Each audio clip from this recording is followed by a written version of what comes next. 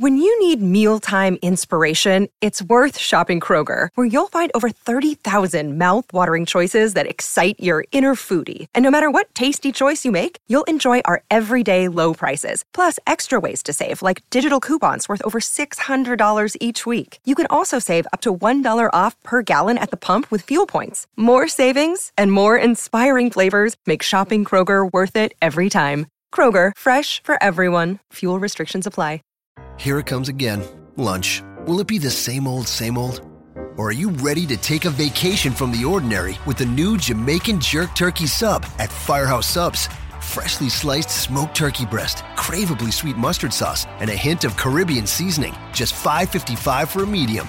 Save time. Order the new Jamaican Jerk Turkey Sub on the Firehouse Subs app. Firehouse Subs. Enjoy more subs. Save more lives. Participating locations. Limited time only, plus tax. Prices may vary for delivery. This podcast is a member of the Voices of Wrestling Podcasting Network. Visit voicesofwrestling.com to hear the rest of our great podcasts, as well as show reviews, columns, opinions, and updates across the world of wrestling.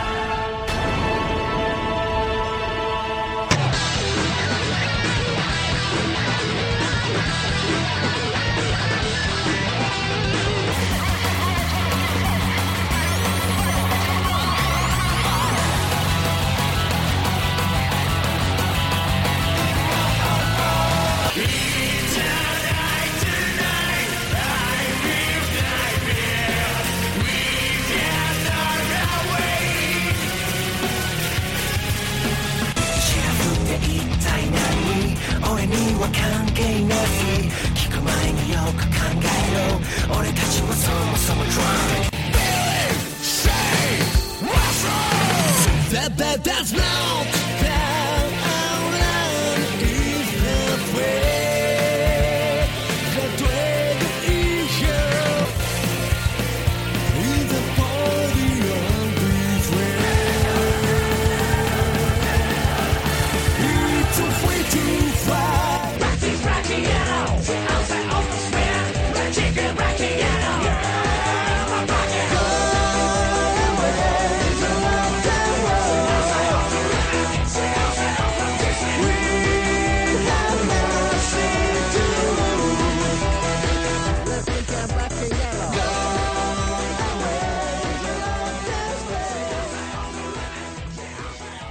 Welcome back, everybody, to Open the Voice Gate. This is John here, and we have Jules as usual, and then we also have a special guest, Mr. Michael Spears from Inside the Gate. Hi, Mike. Hey, how's it going, guys? So Case is not with us this week. If anybody was tuning in to hear Case, I regretfully inform you he couldn't make it. I think he's something with his cousin, right, Jules, or something? Brother? Okay. I knew it was some family member. So we have Michael here as a very able fill-in. There hasn't been Inside the Gate in a while, right? Yeah, the short and quick of it is that my life outside of wrestling has gotten super busy right as my technology broke. So if I sound really bad, guys, I apologize. I'm doing this through a headset and not my usual microphone. But it's okay. You can't sound any worse than we apparently sounded in the last episode, which is one of the reasons why we're doing this episode is to make up for it. First of all, I want to apologize for the last episode and the audio problems we apparently had. I got a new laptop, and somehow I screwed up my audio level, and I didn't even think to test it because I'm an idiot. But apparently I sounded way quieter than everybody else last week. Hopefully that's not the case this time. I tested it beforehand. We did a little test run, and I sounded pretty similar to everybody else. So if I sound quiet again, I don't know what to tell everybody. And at the same time that happened, there was also some kind of issue that affected the entire network, where some Android people were having problems. So basically everything went wrong last time. So this episode is our way of saying sorry. We're doing another episode much sooner than we usually do. And we have a great special guest here. So let's talk about the new Korakuen. It'll probably be a little shorter than our normal episode because we only have one show to talk about. But it was a very newsworthy show, so who knows? Maybe we'll go 3 hours again. The October 12th, Hurricane Hall. Anybody have any macro thoughts on the show? I feel like this show is a good example of how Dragon Gate is kind of getting things rolling again after a very shaky tag league. I feel like their fall has been pretty fun again. They've had a lot of storyline developments. The matches have been good. I really have nothing to complain about with the fall. What do you guys think? Well, I thought that it was a really fun show. The one thing that I kind of noticed as I was rewatching it and taking some notes was it seemed like that because of the format of the show, and especially being so heavy towards the main event, that it was kind of light on talent-wise, like on the amount of people on the show, not on the quality. I thought it was really good. But I was noticing, and Punch has disappeared again. I think after he got his head shaved, he's back doing sound mixing duties, I guess. And Naoki, of course, is off into Dove Wonderland. And it just seems like that they're running a little bit of a tighter ship talent-wise, which is okay because we got what I thought was a really fun match with the new youngins. So, I guess you take the good with the bad in that case. One thing I thought was a little bit sad is that was Stalker Ichikawa's birthday, and he wasn't even on the card. Oh, poor Stalker. That's so sad. What the fuck? Look, any day where Stalker doesn't lose a divorce match is a good day for Stalker. He's had much worse days. He didn't lose his name. He didn't lose his, ability to get a divorce. Although they did not adhere to that stipulation. Because you remember this, right, Mike? Remember when he lost the divorce match and he thought it meant he would have to divorce his wife, but it turned out it meant he could never get a divorce? And they did divorce, and then they divorced. I did, yeah. And I think her name was Namiko, too, because he named his version the 619 after her, and there was that whole thing when they started the Awari Gate where she pleaded with people to let him win matches because she pitied him, and I think that was after the divorce, too. I just hope that since Stalker had a day off, I just hope that he had a nice birthday. I kind of wonder what a dude like Stalker does on his birthday if he's not getting the crap beat out of him by Don Fuji. So maybe he was just having a nice quiet day. Maybe he was helping out with merch in the back. Maybe he was avoiding Shima so he wasn't bullying him. I have a lot of questions. Yeah, life comes at you fast when you're Stalker Ichikawa, I'm sure. So before we really dig into the show, we usually do some off-topic discussion. I don't know what we could off-topically discuss. Michael and I recently went through a baseball series together where our teams played each other. And it didn't go well for Mike. It was John is a Blue Jays fan, and I'm a Texas Rangers fan. I'm actually a former Texas Rangers employee, weirdly enough. I had an internship back when I thought I was going to be a radio broadcaster, and we saw how that all turned out as I'm now back in grad school. So, yeah, that series, y'all deserve to win. Every single game, I was like, yep, Rangers are playing like crap. When your star pitching does horrible, then bad things happen, and especially... It's okay, though, because the Jays are getting destroyed by the Indians. So. I just can't abide by the Indians. The logo. I can't abide. I hate them so much. I hate, it's going to sound like complaining for me because obviously they're beating my favorite team, but just having to look at that fucking racist logo on the pitcher's sleeve, and they zoom in on the pitcher, and the pitcher has his part of the arm with the fucking racist Indian head on it, facing the camera, and you have to stare at that thing every time the pitcher's winding up. I'm so tired of looking at this fucking smiling red Indian. It makes me sick. How the fuck can they still have that on their fucking sleeve? And the thing that's also insane about it is that for people who aren't baseball people or American with this, they have this red-faced Indian as a logo, Chief Wahoo, and it used to be on their hats, and they replaced it with a really sharp, just stitched on C. And it's why not use that? Everyone likes that logo. The only thing you're doing with having Chief Wahoo on it is just pissing people off and being offensive. Just do the deal, take off the logo, and we move on with life. It's just, Yeah,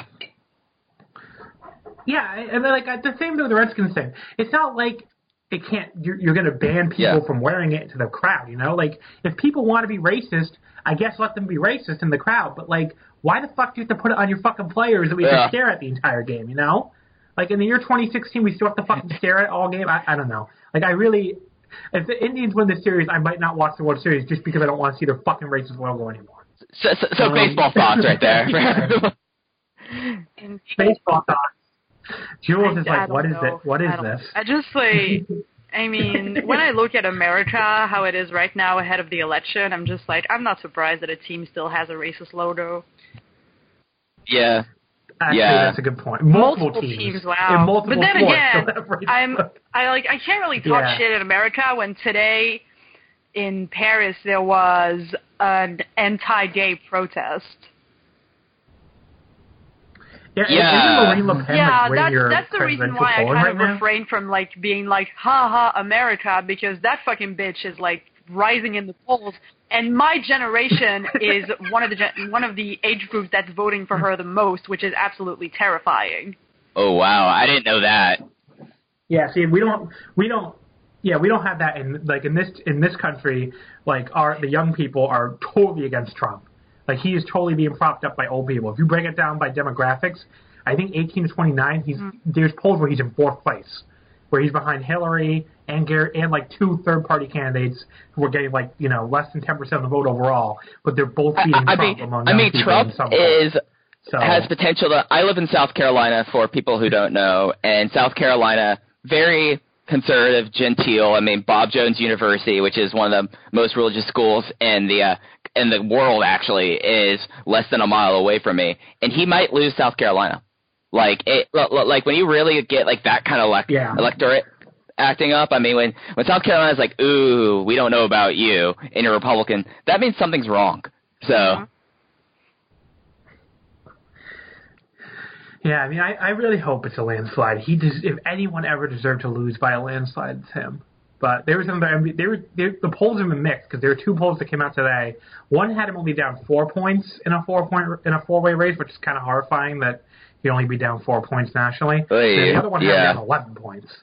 So I hope it's the 11.1. Yeah.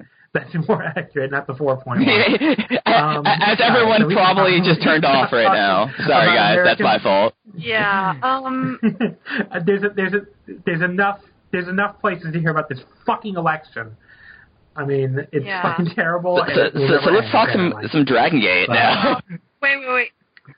No, wait. The last thing I will say about Trump, by the way, he tweeted this morning about being mad at SNL, which is amazing to me. SNL has made fun of every politician on the planet, and no one ever says anything except for him. His leather skin is very thin. Just want to point that out. Yeah.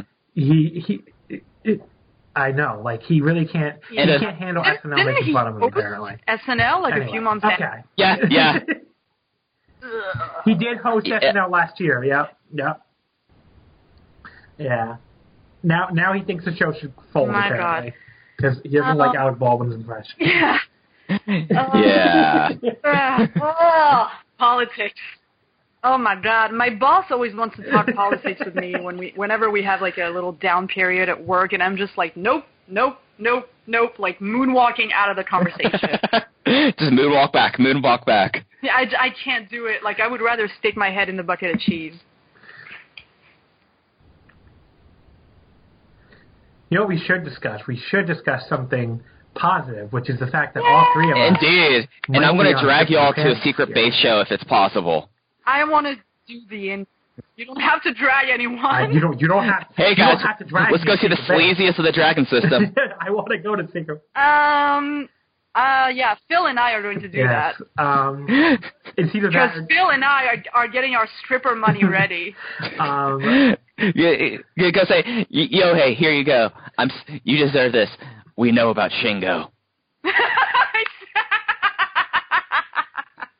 You know, this is actually very close to what I would say if I knew how to speak Japanese.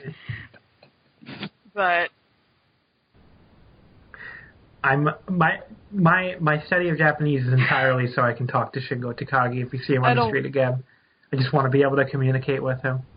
Because we ran into him on the street during the Alan Farrell trip this year, and Shingo was very disturbed by us. Like, he thought we were, like, foreign tourists asking him Foreign for directions, tourists. and then it turns out we were actually like.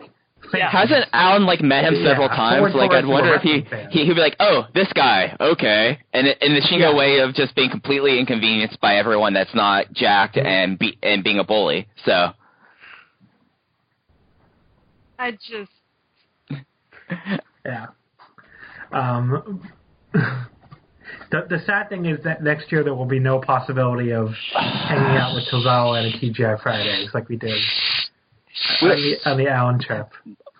My broken little heart can't take it. Yeah.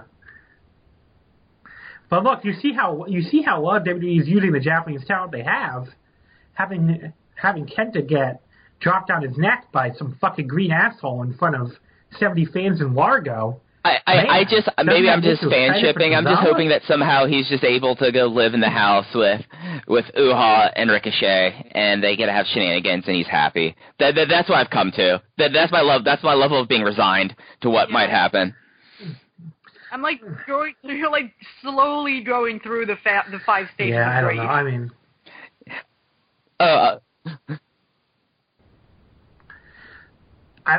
I basically come to the conclusion that I will never see Tozawa wrestle again because I don't watch Raw.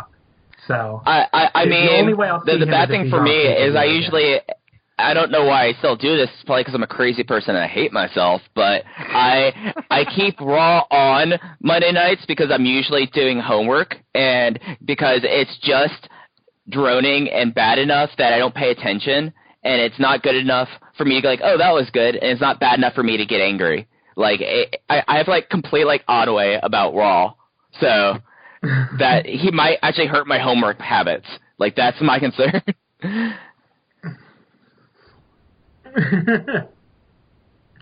Maybe if I could get someone to give me an alert.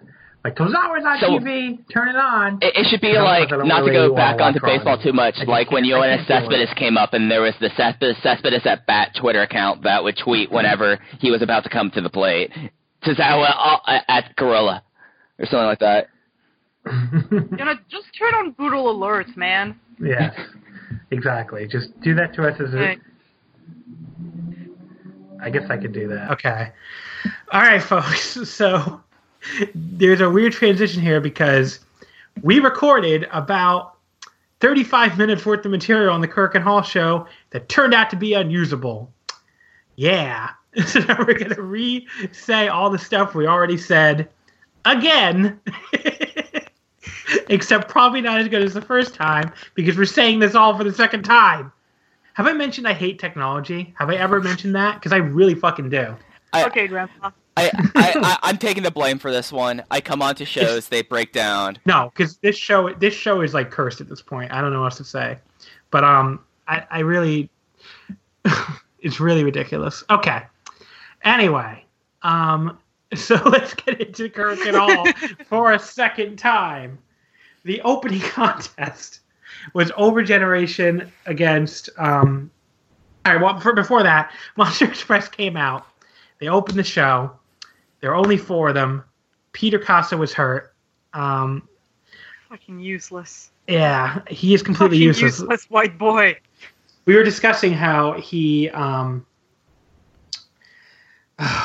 he was added to Monster Express just for this match, and then he went and got himself injured. Probably trying to do some stupid shit that he doesn't yet have the ability to do, for the Vine. And so it was completely useless. He really gives South Carolinians a bad name. He really Gives does. who? South Carolinians. He's from Charleston. Oh, this explains so much. He is every Charleston bro I've ever met in my life. So. Oh, this explains so much. Oh yeah. Oh my God. But. Okay. But yeah, but the good thing about that is that brought out Berserk, and Shingo was being a delightful jerk after that. Mm-hmm. And in doing so, just I thought it was great how he was like, you know what? You want to make this 4-on-4? No, this is gonna be 5-on-4, and of course it is because I was the one who started this shit, and I'm going to end it. Yeah, and he basically Shingo wanted the right to name the captain of Monster Express because Yagi came out and made it a loser revives instant comeback captain's fall rules, which, we haven't seen that match. I think we figured out in like 5 years. I think the last time we saw it was Blood Warriors vs. Junction 3. And then there was another really awesome one with Blood Warriors against World 1 that I really liked. I believe it was World 1. And we haven't seen that match in a long time. The rules are basically each team can eliminate someone from the other team, and then that person has to go stand in the aisleway, and then they can come back when one of their team members gets elimination on the other team. So, for example, Shachihoko Boy gets eliminated, as he was like 6 times in this match, I think. He can go stand in he has to go stand in the aisleway, but when Yoshino pins Brother Yashi or something, he can then come back. And he can keep doing that as many times as he wants until one of the 2 captains gets pinned, and that's the only way the match can end. Shingo, since he made Monster Express, he wanted to name the captain, and he was like, the captain's going to be Shachihoko Boy. But Sachi was all for this, of course, but Tozawa put a stop to it and then just kind of nominated himself as the captain instead. So that made sense, given Tozawa is leaving and all, that he would be the captain of Monster Express. And it was kind of him and Shingo that started the unit anyway. So, it was fitting. After that whole thing, we then got the Gong Child segment with Overgeneration coming out for more talking. Very small. And yes, it was a very, very small child, which. So I guess we got to tell that story again, that Shima was like, we have to get the smallest child in the audience to kind of mirror our opponents, because their opponents are obviously the rookies. And the child could not have been older than 2 years old. It could not have been. Or she could not have been. Yeah, she had to come with her mom. She was wearing a really cute tutu, though. So the child was very tiny. Child rang the bell, and very afraid of Shima. Very afraid of Shima. Been listening to Case, I guess, thinking Shima was going to eat them. So we had the opening 6-man tag, which was Shima, Gamma, and Dragon Kid, the ex-Warriors team of Overgeneration, against the children, Fuda Nakamura and the Watanabes. Well, what was your thing? Oh, they're W2N. They're the new age M2K in my mind. W2N. W2N. So this match went about 13 minutes. It was very enjoyable. Shima got the pin over Nakamura with the swine. Yeah, it was great. Like, you had Hugh, who I think really has the ability to be a great babyface. Like, he got the crap kicked out of him. Yeah, he was the face of peril. I can't wait for some great twin and triangle matches with him. And this is gonna sound really morbid of me, but him getting the crap kicked out of him for 4 minutes, selling and getting the good babyface fire, and then tagging He's in. So small. Why are you doing this? Because someone has to play Ricky Morton. Someone has to, and he has yellow shoes. So there we go. Shima stepped on his face. Don't you think this child has seen enough already? Well, Shima's kind of a monster, so he was going to do this regardless. I also really liked how Shun did a back handspring into a drop salt, and there was almost the freeze frame record scratch. You may wonder at me in this moment, what did I do to get here? And then he proceeded to get crushed by the old guys, which I don't know. Maybe I'm being really morbid today, but I thought that was great. You just really love watching children getting the shit beat out of them by some dragon and spitting people and fake Greeks. Well, we all know who my favorite wrestler in Dragon Gate right now is, so of course I would. If Don Fuji would, then I would too. What would Don Fuji do? Don Fuji loves beating up rookies. Live your life by this motto. What would Don Fuji do? It would make my life a lot more interesting. Mm-hmm. So we should also mention Shima got the pin with the swine, which is not a move he often gets pins with anymore. So that was kind of interesting. He's on a kick with that. Yeah, he's on the crossfire on the last show. Right. That's what I was about to say. He's on a kick with that right now with old finishers. I mean, God knows he has enough of them in the old archive to pull out. What can he pull out next? The swine red line, the I don't fucking know, the Perfect Driver. He did the He perfect. did the Perfect Driver. Yeah. Yeah. He could pin someone with the Mad Splash. I mean, I'm surprised. Like whenever this next round of rookies come up, he doesn't try to pin one of them with Super Draw, like just because. Pin them with a steroid. Pin him with a steroid move. I mean, who knows what Sheamus doing training for his triathlons? So that's true. And I don't want to know. Just to confirm, by the way, you're recording right now too, Michael. Right? Yes, I am. It's doing the exact same thing. Anyway, everybody, technology sucks.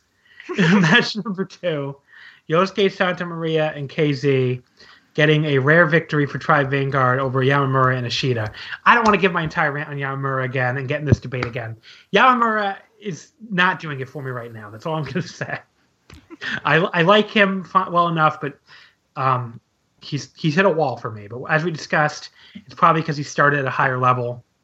And as we discussed it, as none of you will ever hear, because my computer apparently sucks, Yamamura started at a higher level and feels like he hasn't progressed as far as Ishida has, maybe, because he already started at a high level. So I get that, and that's fine. He's just not really doing it for me right now. But that's totally fair. Yeah. KZ got a rare pin with a move he does so rarely that I forget he has it. The impact on Yamamura. He planted the poor child. He did plant that child, yes. Yeah, he got spiked. What? He got spiked? Yes, you could say that. You could say that. There was Oh, go ahead. Sorry. Hmm? Oh, I was just gonna say there was a really sweet prawn tonic during the match that I loved. Yes, that is true. That was Yamamura. Yeah. And also, kind of just want to touch on Maria for a second about how upset is not really the word I would use. Frustrated. How frustrated it made me when Ishida decided to no-sell Maria's kicks. It was something that I think I'm going to be talking about for a good 2 to 3 weeks. How dare he? She's a former Brave Gate champion. How dare he do this? Who does he think he is? He's just a child in golden pants. I was so upset. He's just a golden pants kick boy, and he should have sold those kicks. He had the audacity of no selling Maria's kicks, which really sets us back at least a year. Wake up! That really, really annoyed me a lot.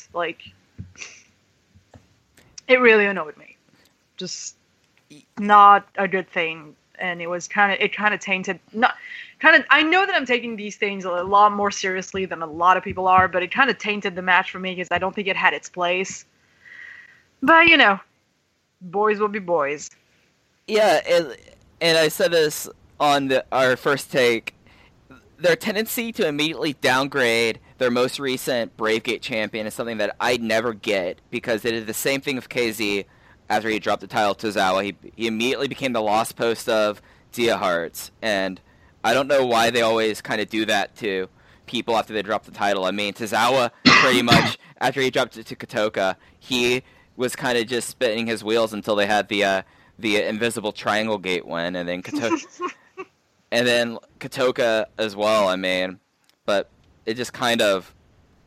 I don't know what the mindset is from that booking logic, and you could really see that it's happening again with Maria, and I don't like it. No good. It is really weird that they kind of go back in time with these wrestlers a lot of the time. Maria progresses, and then they just kind of go back to her being a comedy figure. But I mean, maybe they'll give her a push again in the future. Who knows? So match 3 was Mochi Fuji. Anytime we get to see Mochi Fuji, it's always a good time. And they were taking on the team of Kanda and Genki. They won in about 10 minutes, Fuji pinning Genki with the Gato clutch. It was the kind of match, like I was saying before. They had it in Gear 1, and they didn't really feel the need to go into Gear 2 or Gear 3. And it was just kind of a wacky little 10-minute match. But those matches... I was just going to say, those matches can be enjoyable anyway. Oh, absolutely, yeah. I don't think it needed to be more than what it was. We know what the four guys are capable of. We know that they're, and like we said also is that the whole card, apart from the Bravegate match, kind of gave me the impression of giving people things to smile about before ripping their hearts out of their chests. Yeah, it just seems like that they knew that they were going to have such an emotional main event, and that there was already a title match, that a lot of the other matches never really kicked it into the gear that we know it could, that they were just doing their time, doing some fun things. I mean, the whole miscommunication with Mochi and Fuji was amazing. I love whenever those two guys interact in any way, being either in a tag team, being on opposite sides of it, of the ring. Like, they just have like this fun chemistry that you could tell that whatever they're doing it because they enjoy it, and you could tell it really clearly with them.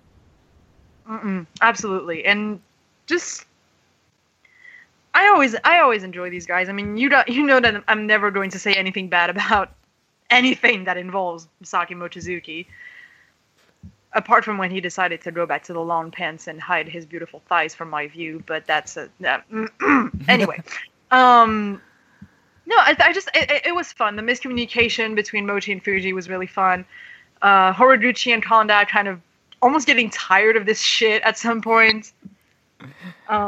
I don't know. I enjoy. This is the kind of match that you have to enjoy for what it is. Yeah, exactly. Just Don Fuji not being in the mood, it was not his day. Don Fuji not being in the mood is something that the many married housewives of Tokyo never hears, really. he's always in the mood for them. It wasn't karaoke, it wasn't beating up young boys, and it wasn't middle-aged housewives. He wasn't into it. Match 4 was the Bravegate title match, Bravegate contra Cape, Eita and El Lindaman. So I was a little disappointed by this in that I thought it was going to be more of a technical mat battle, given that both have shown a lot of that this year. But in hindsight, given the storyline and stuff and all the needing to get over Lindaman's new heel character, I do get why they had more of a brawling style match. It was still a good match. I still enjoyed it. I just thought it was going to be a little bit more than what it was. It only went like 14 minutes. We had the interference from Dr. Muscle, who we'll get into who he was in the main event, but I will say it was one of the better Dr. Muscles in a while as far as actually getting down the mannerisms and like the weird way he walks and stuff. I thought he did a really good job. And we got the big Dr. Muscle spot where you think he's there to help Lindaman, since usually Dr. Muscle is, of course, there to help the heel. And he has the red box, and ready to hit Eita with it. And when Eita moves, he hits El Lindaman instead. And he had plenty of time not to hit El Lindaman, but still hit him anyway, which is a pretty famous Dragon Gate spot, calling all the way back to my favorite spot of all time during the Gamma and Kanda Real Hazard breakup, where Gamma has plenty of fucking time not to hit Kanda with this kendo stick. Kanda puts his hands up to say, "Don't hit me with this kendo stick," and Gamma shrugs and hits him with the kendo stick anyway. It's still probably my all-time favorite spot, I think. And I think the best Gamma in history. Yes, Gamma. That was Gamma's peak. Yeah, talking about that Dr. Muscle, you just reminded me that I have a point to make that, again, is going to sound a little far-fetched and like I'm reading too much into things, but that's my thing, okay? Let me live. But I will say this when we talk about the main event. But yeah, no, I think the match served the purpose, of establishing Linda as his new heel persona, with his new heel tights that still have a little patch of cherry blossom. We didn't mention that in the first time around. I don't know how we forgot to mention that. The cherry blossoms on his tights is awesome. It's like, adorable. He's like, I'm gonna dye my hair, I'm gonna go red and have a Berserk logo, but damn it, I'm still gonna have my cherry blossoms. It kind of looks like he literally just cut up a piece of the leg of his previous trunks and slapped it on there. And it's kind of like how T-Hawk, like, I love T-Hawk's Berserk gear, where it's kind of like he's taking his other gear and just putting red all over it. So yes, it's beautiful. How these young guys are adjusting in their fashion choices are ways that I approve of, other than the hair. And then there's Eita. Don't get me started on the trash bag dinosaur. or the suit, but that just reminded me of UT suit. Oh no. God, I'm trying to take that in my mind, Jules. I tried. Oh, sorry. Anyway, so establishing Linda Man's new heel character with that fucking rope. Also, Hangman Linda Man. Hangman Linda Man. I don't know. The rope is so comically big. Is what I'm like. Why? And each time he used it, like, to hit him rather than choking. If choking, it worked great, both this and the main event. But like when he hit him with it, the rope is too long, so it hits the ring first. So it's obvious that whoever's taking it is not getting the full brunt of it. So I usually am okay about suspending disbelief, but the rope, I was like, come on, Linda Man. Were you just like hanging out on the docks, found a rope, and thought this would be neat and punk? But.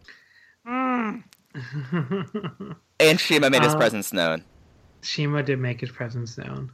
Yes, kicking Mondai Ryu all over the place. Has no chill. So the Brave Gate. So Ada retained the title, and afterwards was like, okay, my two defenses so far have been against Yashi and Linda Man. I need a real challenger.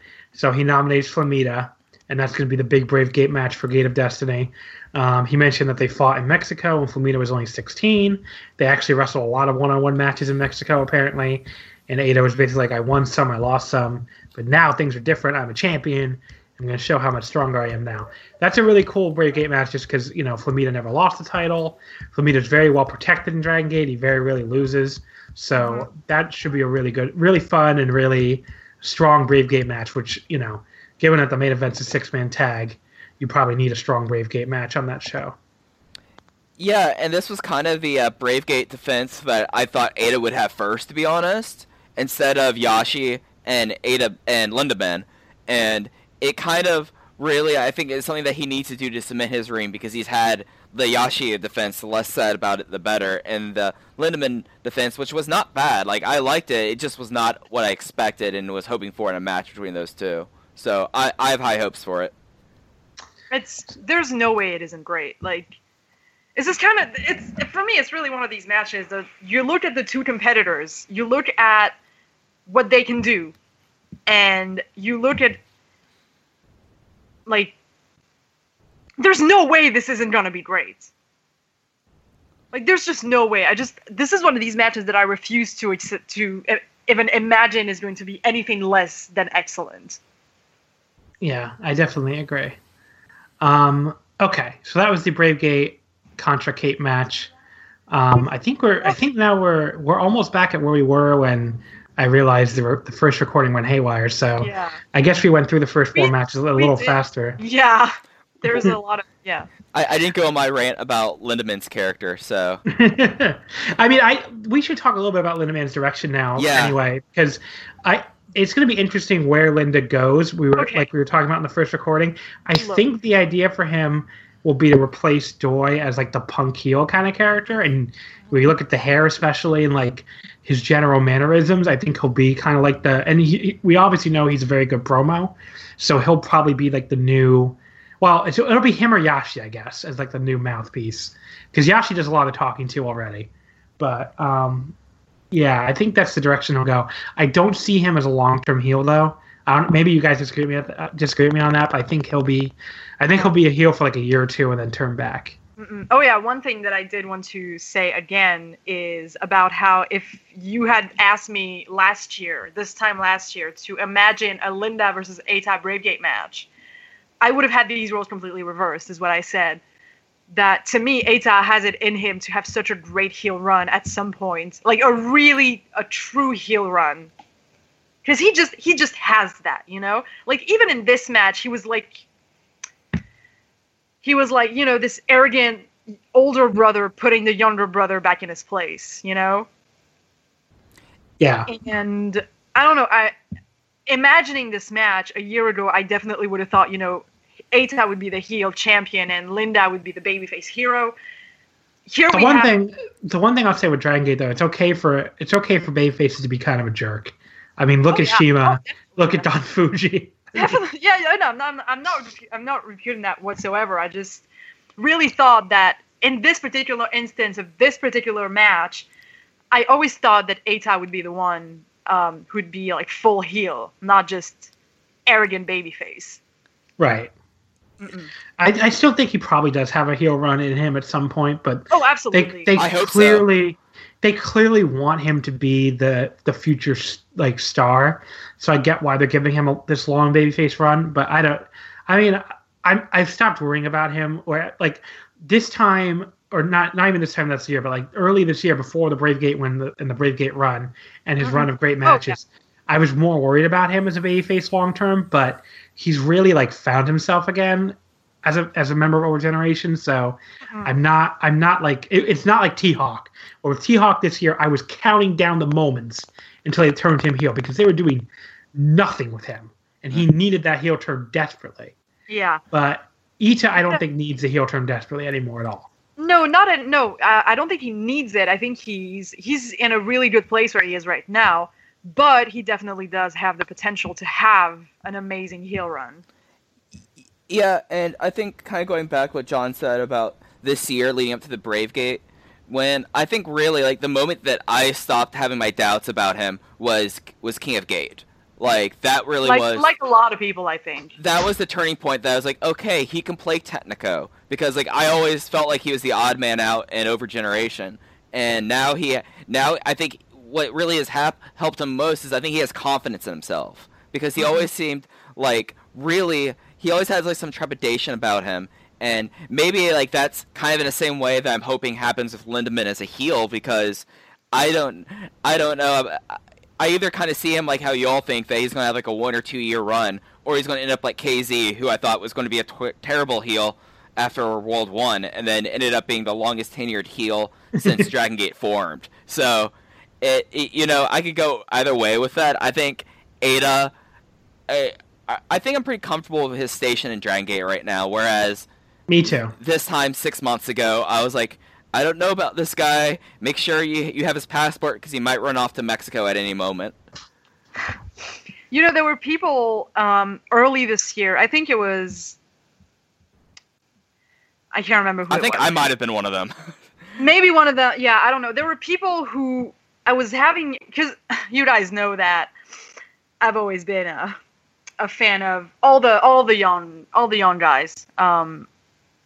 Ever since I got into Dragon Gate, they've been like my babies, and I've never been one to be like, oh, this guy is a lost cause and this guy is hopeless. I mean, I'm T-Hawk's biggest fan, for Christ's sake. And for Linda, I remember having discussions about him, I think after Final Gate, where he had that really lackluster Brave Gate challenge against Kotoka. And people were legitimately telling me, I don't think he had, that they didn't think, like, I'm quoting people who said, I don't think he has any potential beyond a tag guy. And I'm just like, who's laughing now, bitch?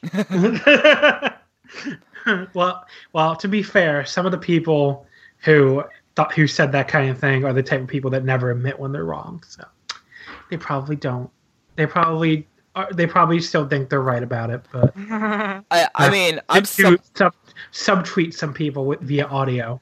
I mean, I'm someone that you gotta stop doing that. Subtweet via audio. I was someone who, when Yuga Hayashi first became El Lindaman, I was not for it. So I'm thinking that this might be a good time to kind of see what his stuff is as a heel, because I felt like his character, other than the Maryland's kind of storyline, really kind of was just there for a while. I loved his ability, but he was there. And maybe like this small punk mouthpiece of Berserk might be the role for him as Hangman Linda. So small. So, match 5, the semi-main, we had the Jimmies, Susumu Kagetora and Ryu Saito, against Tribe Vanguard, Yamato, Hulk, and Flamita. So Kagetora pinned Hulk here, which was pretty surprising to me, but if you're going to give the win to the Jimmies, I guess that's who you have to pin, because you don't want to pin Flamita right before his Brave Gate challenge, and Yamato's the Dream Gate champion. It shows that Hulk is like kind of stagnant right now. Like he looks like he's getting his ring timing back finally, which is good. Like I'd say later in the Summer Adventure Tag League, he started getting his ring timing back, but he really is not being pushed at all right now. He's just kind of there. So I don't know what that says, but he's definitely not a focal point right now. I would even argue that he hasn't been a focal point since he lost the Dreamgate. Like, this has kind of been the story of his last few years. Was he had his Dreamgate run, he had his stable pretty much in his image, and then after he dropped the title, he got injured, and that was about it. And it just doesn't. It's one of the things that, like, I think it's a statement right now with how Dragon Gate has been historically, that out of the 6 pillars right now, Tozawa is considered higher than BB Hulk. It's true, actually. And that's something that I would, as one of the biggest proponents of Akira Tozawa, I think on the internet, as my 200 tweet story I did when I thought he was going to leave after Dangerous Gate says, I never thought that would happen. But it's interesting because how much hope has been put behind BB Hulk his entire career, and now he's seen kind of as the low man of his tier. Yeah, it's really interesting. I don't know if it's just like, well, he had his run and, you know, he can go on the back burner now for a while, but like he's just kind of there. It's really weird to see BB Hulk back after he was out that long, to see him back and just be like, yeah, he's here, but he's not really doing anything. It's a little weird. It doesn't bother me. I don't know. I don't find it as weird as you guys. The way I see it is like, sometimes you're better off being a support guy. I think Hulk, you know, not by much, but he's the oldest of the 6 pillars, right? Yeah. I believe, yeah, he is. It's either him or Doi. No, it's him. Okay. Not by much, by like a few months, but he is the oldest of the 6 pillars. And we should point out who we're talking about with 6 pillars, by the way, because we didn't really. We're saying Doi, Yoshino, Hulk, Yamato, Tozawa, and Shingo. Yeah. Tozawa. So that's what we're saying. It's the 6 pillars. I think Hulk, where he is right now, after returning from injury, it's kind of funny and sad at the same time that him and Kagetora returned almost at the same time. And Kagetora is already back at such a high level, and Hulk is having trouble getting back there in terms of physicality and just mobility and in-ring. Yeah. So for me, I think it's better that Hulk is put in that role, because I don't know if he could really keep up if they wanted to like push him back to the top right after he came back. Yeah, and also like I like the juxtaposition between him and Kagetora, because one of the things I really took out of that trios match was Kagetora, like for as much a fan of it as he's been and how he relates to the crowd, that might have been one of the most over crowds he's ever had. I felt like the crowd, Cork and Hall was Kagetora country during that match. Good. Yeah, and he's been on a roll too. I mean, you know, he's been having some of the best performances of his career, I think. He's incredible. Like at this point, if anyone like tries to tell me that Kagetora is not incredible, I'm gonna hand them either a slap in the face or a pair of glasses. and also, Philip is going to kill them too. Also, Phil is going to kill them. Yeah. But honestly, like, I think the thing about Kagetora is that he's a guy who, you know, despite working that Dragon Gate pace, which I have a really funny anecdote about that, you know, working the Dragon Gate pace and everything, I think he's one of the guys in Dragon Gate that you could show him to a fan of any style of wrestling and they would be like, yeah, this guy is awesome. Right. I agree. The same way as you could do that with Shingo. And you know, that kind of leaves me wondering, is there more in Kagetora's future than, you know, Twin and Triangle Gate? I mean, maybe a Brave Gate run. Yeah. I can't ever see the Dream Gate. See, look, I wanted that too, but I've kind of had to come around on the fact that, and not really come around, but I really wanted a Kagetora Brave Gate run. And I thought we might get that earlier this year, probably, but now that they've really it really feels like they decided to go in that direction of really giving it to the younger generation, and not just like saying they're going to give it to the younger generation and then put it on Genki Horiguchi. Because that's how it turned out the last time. So they're really good, because, you know, that Brave Gate lineage, you look at it since Tozawa lost it, it was Kotoka, Maria, and Eita. And it's kind of looking like it's going to continue in that direction. And so the question is, Kagetora is obviously extremely talented as a wrestler. He's popular as hell. Is it possible, hypothetically, maybe, probably, that there will be a Dreamgate reign in his future? I personally can't see it, to be honest. And sad to say, unless it's like a gold watch like Susumu's reign earlier this year, that like kind of fulfills a storyline. It's just, I don't think he's ever even been involved in a Dream Key match. I don't think so. But I mean, at the same time, they gave Kness a title match a couple years ago, so I could see him getting a match, definitely, but a reign at this point, I don't know. Yeah. And like I said, it's hypothetical. It's me kind of daydreaming and stuff like that. I would love for him to maybe get a Dreamgate challenge.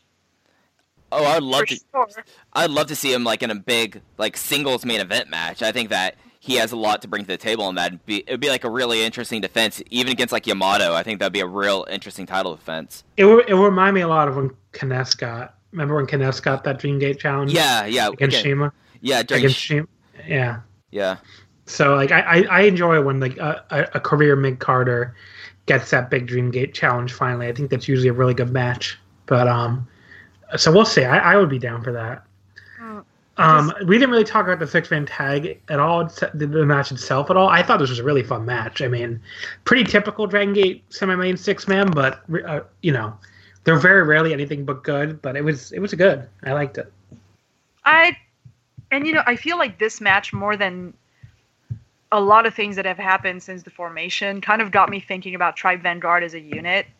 Well, yeah, I had that reaction too. Sadly, it's like they do kind of lose all the fucking time. I mean, the thing is that, especially when you put them against a unit like the Jimmies, who are coming up on 5 years together, and who can still, after all this time, be entertaining champions and farm any number of interesting teams, and considered important enough to get wins over, you know, the team of the Dreamgate champion.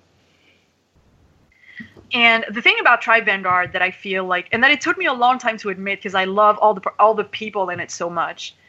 The thing about them is that they're a unit that fails to be as great as its individual parts. Yeah, that's a great way to put it. Because, I mean, Yamato is amazing. I feel like we've been pretty open about being big fans of Yamato on this podcast. Flamita is amazing. KZ is great. Maria is a ton of fun, and she's been improving leaps and bounds this year. Hulk is maybe the most divisive member of the unit. You know I love him. But the thing is that even with all these great people in it, the unit in itself doesn't click. Yeah. Yeah. And you know, like, the easy comparison for me to make with this is compare this to Dia Hearts, because there's no comparison. Well, I mean, like, if you think about like time frame, like how they were formed, like a lead up to I'm saying Dia Hearts is just was so much better than this. Yeah, and you kind of see the two sides of the coin there, because you had two very similar situations. The leader of the units were getting the big title matches at Kobe World and One, were positioned as the top guy, and then you had people flesh out the units. And I think the big thing why it doesn't mesh also, other than that they're better as individuals than as a whole, it's missing a young member, because you kind of right now have Maria in the role that KZ was in Dia Hearts. But you don't have a big Shimizu. You don't have like a guy that you're putting on the up that you're using the unit to kind of give him a rub. So, I guess, would have been what it could have been what would have happened if Lindemann had eventually joined, but that didn't happen. So. Oh yeah, exactly. when you say young boy, obviously, like, I will never let this go. I will never let it go. That when you said they need a young man, I was like, UT. Where the fuck is UT? Like, he's out recovering from surgery. Oh yeah, okay. Yeah, I think like he blew out one of his knee ligaments. Like it's a big one. Right. Yeah, he's hurt. I forgot he was hurt. He's hurt again. That's the answer for most UT questions. So yeah, but right now unless Big R joins, but then you know what? Actually, I wouldn't mind that. I already have plans for him, Big R. If Big R joins, though, then you might as well call this Dia Hearts 2. Like, at that point, it's going to roll to... Berserk? No, I know. Berserk is easily Mad Blanky 2. Why is it not acceptable to have Dia Hearts 2? Berserk feels different enough from Mad Blanky now. Especially with Doi and Yamato both gone. Yeah. Like, Berserk is completely different. Now, we'll get into that in a minute. Now it's really different. Yeah, Berserk is completely different now. Okay, so... apart from Mondai Ryu. I will say, yeah, Mondai Ryu and Cybercom. I will say the booking doesn't help them, where it does feel like the Dreamgate champion and his friends their job a lot, basically. Yeah. And they need to figure out what they're doing with this unit, because right now they are so clearly the weakest unit, and they're not going to get... Yeah. They're only going to get overshadowed more once we see whatever the new babyface unit's going to be. Yeah. So I don't know. So far, Tribe Vanguard is probably the biggest disappointment of 2016 in Dragon Gate. One thing that I was thinking about too was about Yamato's Dreamgate reign, is that the lead up to it was probably the best thing Dragon Gate's done this year, in my opinion. The lead up from Dead or Alive to Kobe World was great. The problem is that for me, the problem that kind of makes even Yamato's Dreamgate run kind of underwhelming right now, I don't know if you guys agree. I do. Yeah, I'm with you. Is that what happened is that, so the lead up from it maybe earlier than Dead or Alive, you could even start this at Champion Gate, because that was really when the trouble started. From Champion Gate to Dead or Alive to Kobe World, I thought the story was perfect, the lead up was perfect, it was, in my opinion, the best thing Dragon Gate's done this year. And then you have Yamato wins the title of Kobe World. It's awesome. Everyone is happy. The world is beautiful again. Birds are singing, etc., etc. The problem is that right at the same time, you start hearing, first of all, for me, there were two factors. The first was the Summer Adventure Tag League was really underwhelming. And Yamato's run in the Summer Adventure Tag League was really underwhelming. You had I think they had two draws, one against Dragon Kid and Eita, and the second against Shingo and Cybercon. The match with Shimizu and Tozawa I really liked, but I feel like I'm in the minority. And so the Summer Adventure Tag League felt like such a quiet time in Dragon Gate that it didn't really give Yamato any room to grow into this particular title. Right, it killed his momentum. Exactly. And the second thing that I want to touch on, and please do not think that this is me hating on Tozawa, because it's not. I know what you're going to say. Is that right when Yamato won the Dreamgate, there was the CWC, and that's when the Tozawa WWE rumors started, and all the attention shifted to Tozawa. All the attention shifted to... And this is not me. I love Tozawa, okay? But when that happened, that's when Dragon Gate started to revolve around Tozawa a lot more than it revolved around Yamato. It started revolving around Tozawa getting that last Dreamgate opportunity. It started, with the trouble in Monster Express, with Monster Express probably disbanding and, before Tozawa left. These two things for me, the Summer Adventure Tag League being a very quiet time in the summer of Dragon Gate.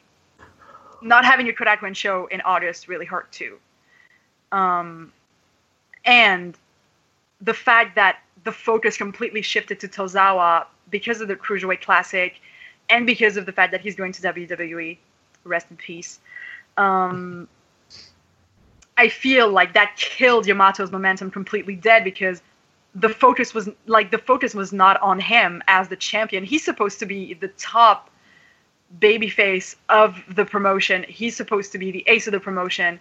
But people are talking about Tozawa more. People are caring about Tozawa more because of circumstances. And there are circumstances that are completely, I want to say completely out of Yamato's control, but that is not helping him or Tribe Vanguard at all. I completely agree with you. I would like to present one other circumstance that was in his control, and that was the Dangerous Gate title match. I liked it. I thought I was a little underwhelmed, but that might just be me as the Tozawa fan. I didn't like it. It wasn't that great. So, I completely agree with the. I think that Summer Adventure Tag League, and this might be a very controversial thing. I think Summer Adventure Tag League should be removed from the schedule because for me, Summer Adventure Tag League, over my stint of watching Dragon Gate and Toryumon, was the second most I became disinterested in the promotion. It just was that slow, and it killed its momentum. So the problem with the Summer Adventure Tag League, it's the same problem they have with the King of Gate, where you have all these fucking matches in the tournament that don't make tape.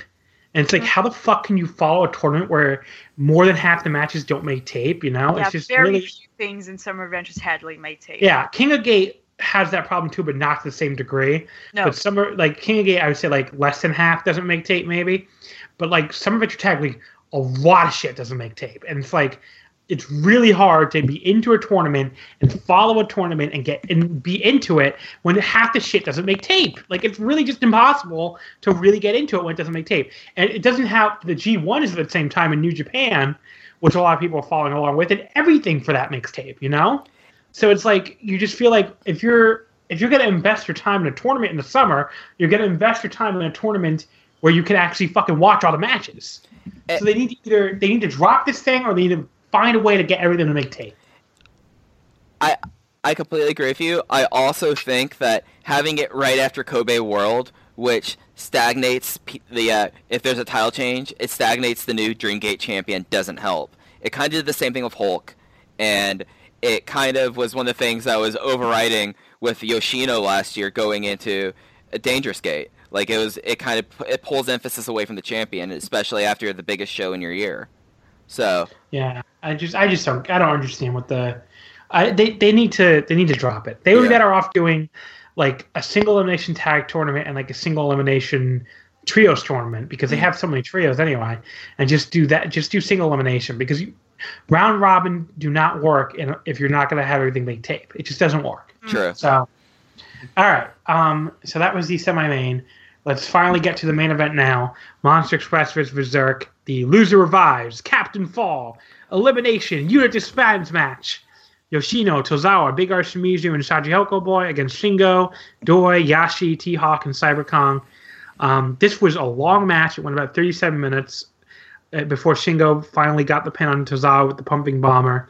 I would say this was a really good match. It was a level slightly below the three-way unit disbands match for me.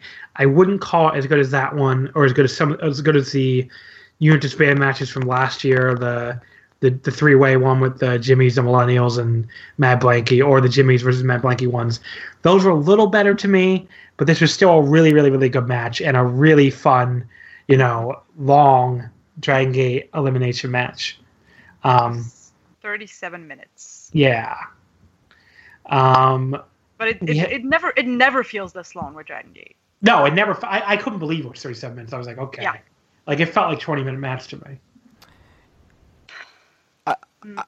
I had it pretty much as y'all do, that just slightly below it. It's not it might be my fifth best match of Dragon Gate all year, just because. But that's not me dismissing it. It's just that I felt that the three-way unit disbands match from earlier this year was probably the best unit disbands match they've done in a few years.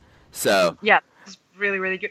There was someone on Twitter asking if this match, Berserk versus Monster Express, was in any way similar to Mad Blanky versus Jimmys versus Millennials, because that was the one that they really liked above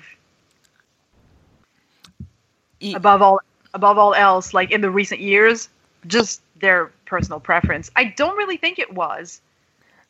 But then again, I think it's always very hard to compare these matches. Yeah, I completely agree. I think the big thing that this didn't have that I think the previous matches had, maybe a little less so with the Jimmy's versus not Millennials, Jimmy's versus Mad Blankey, was I think that everyone was of the belief that they knew what unit was losing. That did hurt. I think that hurt the crowd heat. I think everybody felt like, okay, there's no way Monster Express isn't losing this. Which I thought, maybe it would be a swerve, but it didn't end up being a swerve. But I did think that hurt the crowd heat a little bit. The crowd heat was not quite at the level we're accustomed to for a Kurikan unit spam match. Mm-mm. But that all being said, I felt like for this kind of match where the outcome wasn't as much the outcome really wasn't in doubt, using the loser revives, the instant revive rules, I thought that added so much to the match. Even if it was Shachi constantly getting pinned and then going outside and then someone getting a pin on a Berserk member, Sachi comes in for 2 minutes and gets sent back to the penalty box. Sachi is like the personification of fighting spirit in this match. Though I have to say, as much as I love Sachi in this, my favorite revive was the last one with Yashi, where Yashi just kind of saunters out there very slowly. Everyone else was running, and by the 35th minute, Yashi was kind of like, I'm just going to take my time. I don't know if y'all noticed that, but I the second time I watched the match, I couldn't stop laughing at it. I actually had to pause the match and go like, oh god, I have to see him do this again. Because he just walks. He doesn't sprint out there, he's just taking his time. I love Yashi. The other thing we have to talk about in this match, of course, is Dr. Muscle re-emerging and then revealing himself to be none other than Kotoka. The way this happened was so hilarious because he gets up on the top rope, he does the blah with his hands, and Shingo on the floor pantomimes it at the same time, in a disbelieving way, blah, what? Shingo was great all match. Shingo on the floor just couldn't believe what he was seeing, basically. Okay, and if you try to get in his head, okay, during this moment, he's like, I took this little fucker under my wing. I protected him when Yamato wanted him out of the unit. I basically picked him over Yamato, and this is how this little fuck pays me back. For once, Shingo had every right to be angry, I feel like. I could totally understand where Shingo was coming from. Okay, seriously, am I the only one who could hear the Benny Hill theme song playing when Kotoka was running out? And oh yeah. So why the fuck are they turning Kotoka babyface again? Because he's coming back from injury is my answer. But I like to believe that when he was pantomiming it, I like to believe that Shingo completely forgot that Kotoka existed. And he's like, what is this blaying? What is this blaying that's happening right now? What's Dr. Muscle doing? Dr. Muscle doesn't bleh. And then he was like, oh, it's Kotoka, that guy. So when he delivered the cadre and stuff, the crowd went nuts for this, by the way. You've never heard fucking Kotoka get such a reaction. Yes. But, so we're going to have... It's going to be a weird time, basically. We're going to have something between Kotoka's old babyface character and his heel character, except as a babyface. It's going to be weird, man. I don't know what to expect with this. Okay. I have something to say. This is the thing that I said I was reminded of earlier, and that I'm probably reaching for the stars as usual, but it's what people like about me. I think. Is there anything to like about me? Anyway, okay, so this reminded me, Kotoka interfering in favor of the faces as Dr. Muscle, reminded me of Casey's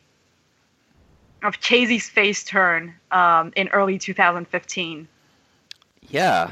As Dr. Muscle interfering in favor of Millennials against Mad Blankey, and the reason... first of all, because the situations were similar, and also the reason why this jumped to my mind is because the day that Casey did that was Kotoka's first match in the Millennials. Oh, that's right. And that was the only other time that Kotoka really got a face pop. What? That was the only other time that Kotoka really got a big face pop, other than... Yes, when KZ hit Shima with the powder. KZ as Dr. Muscle hit Shima with the powder, and Kotoka rolled him up. That's right. So it reminded me of that, and I was like, and I know.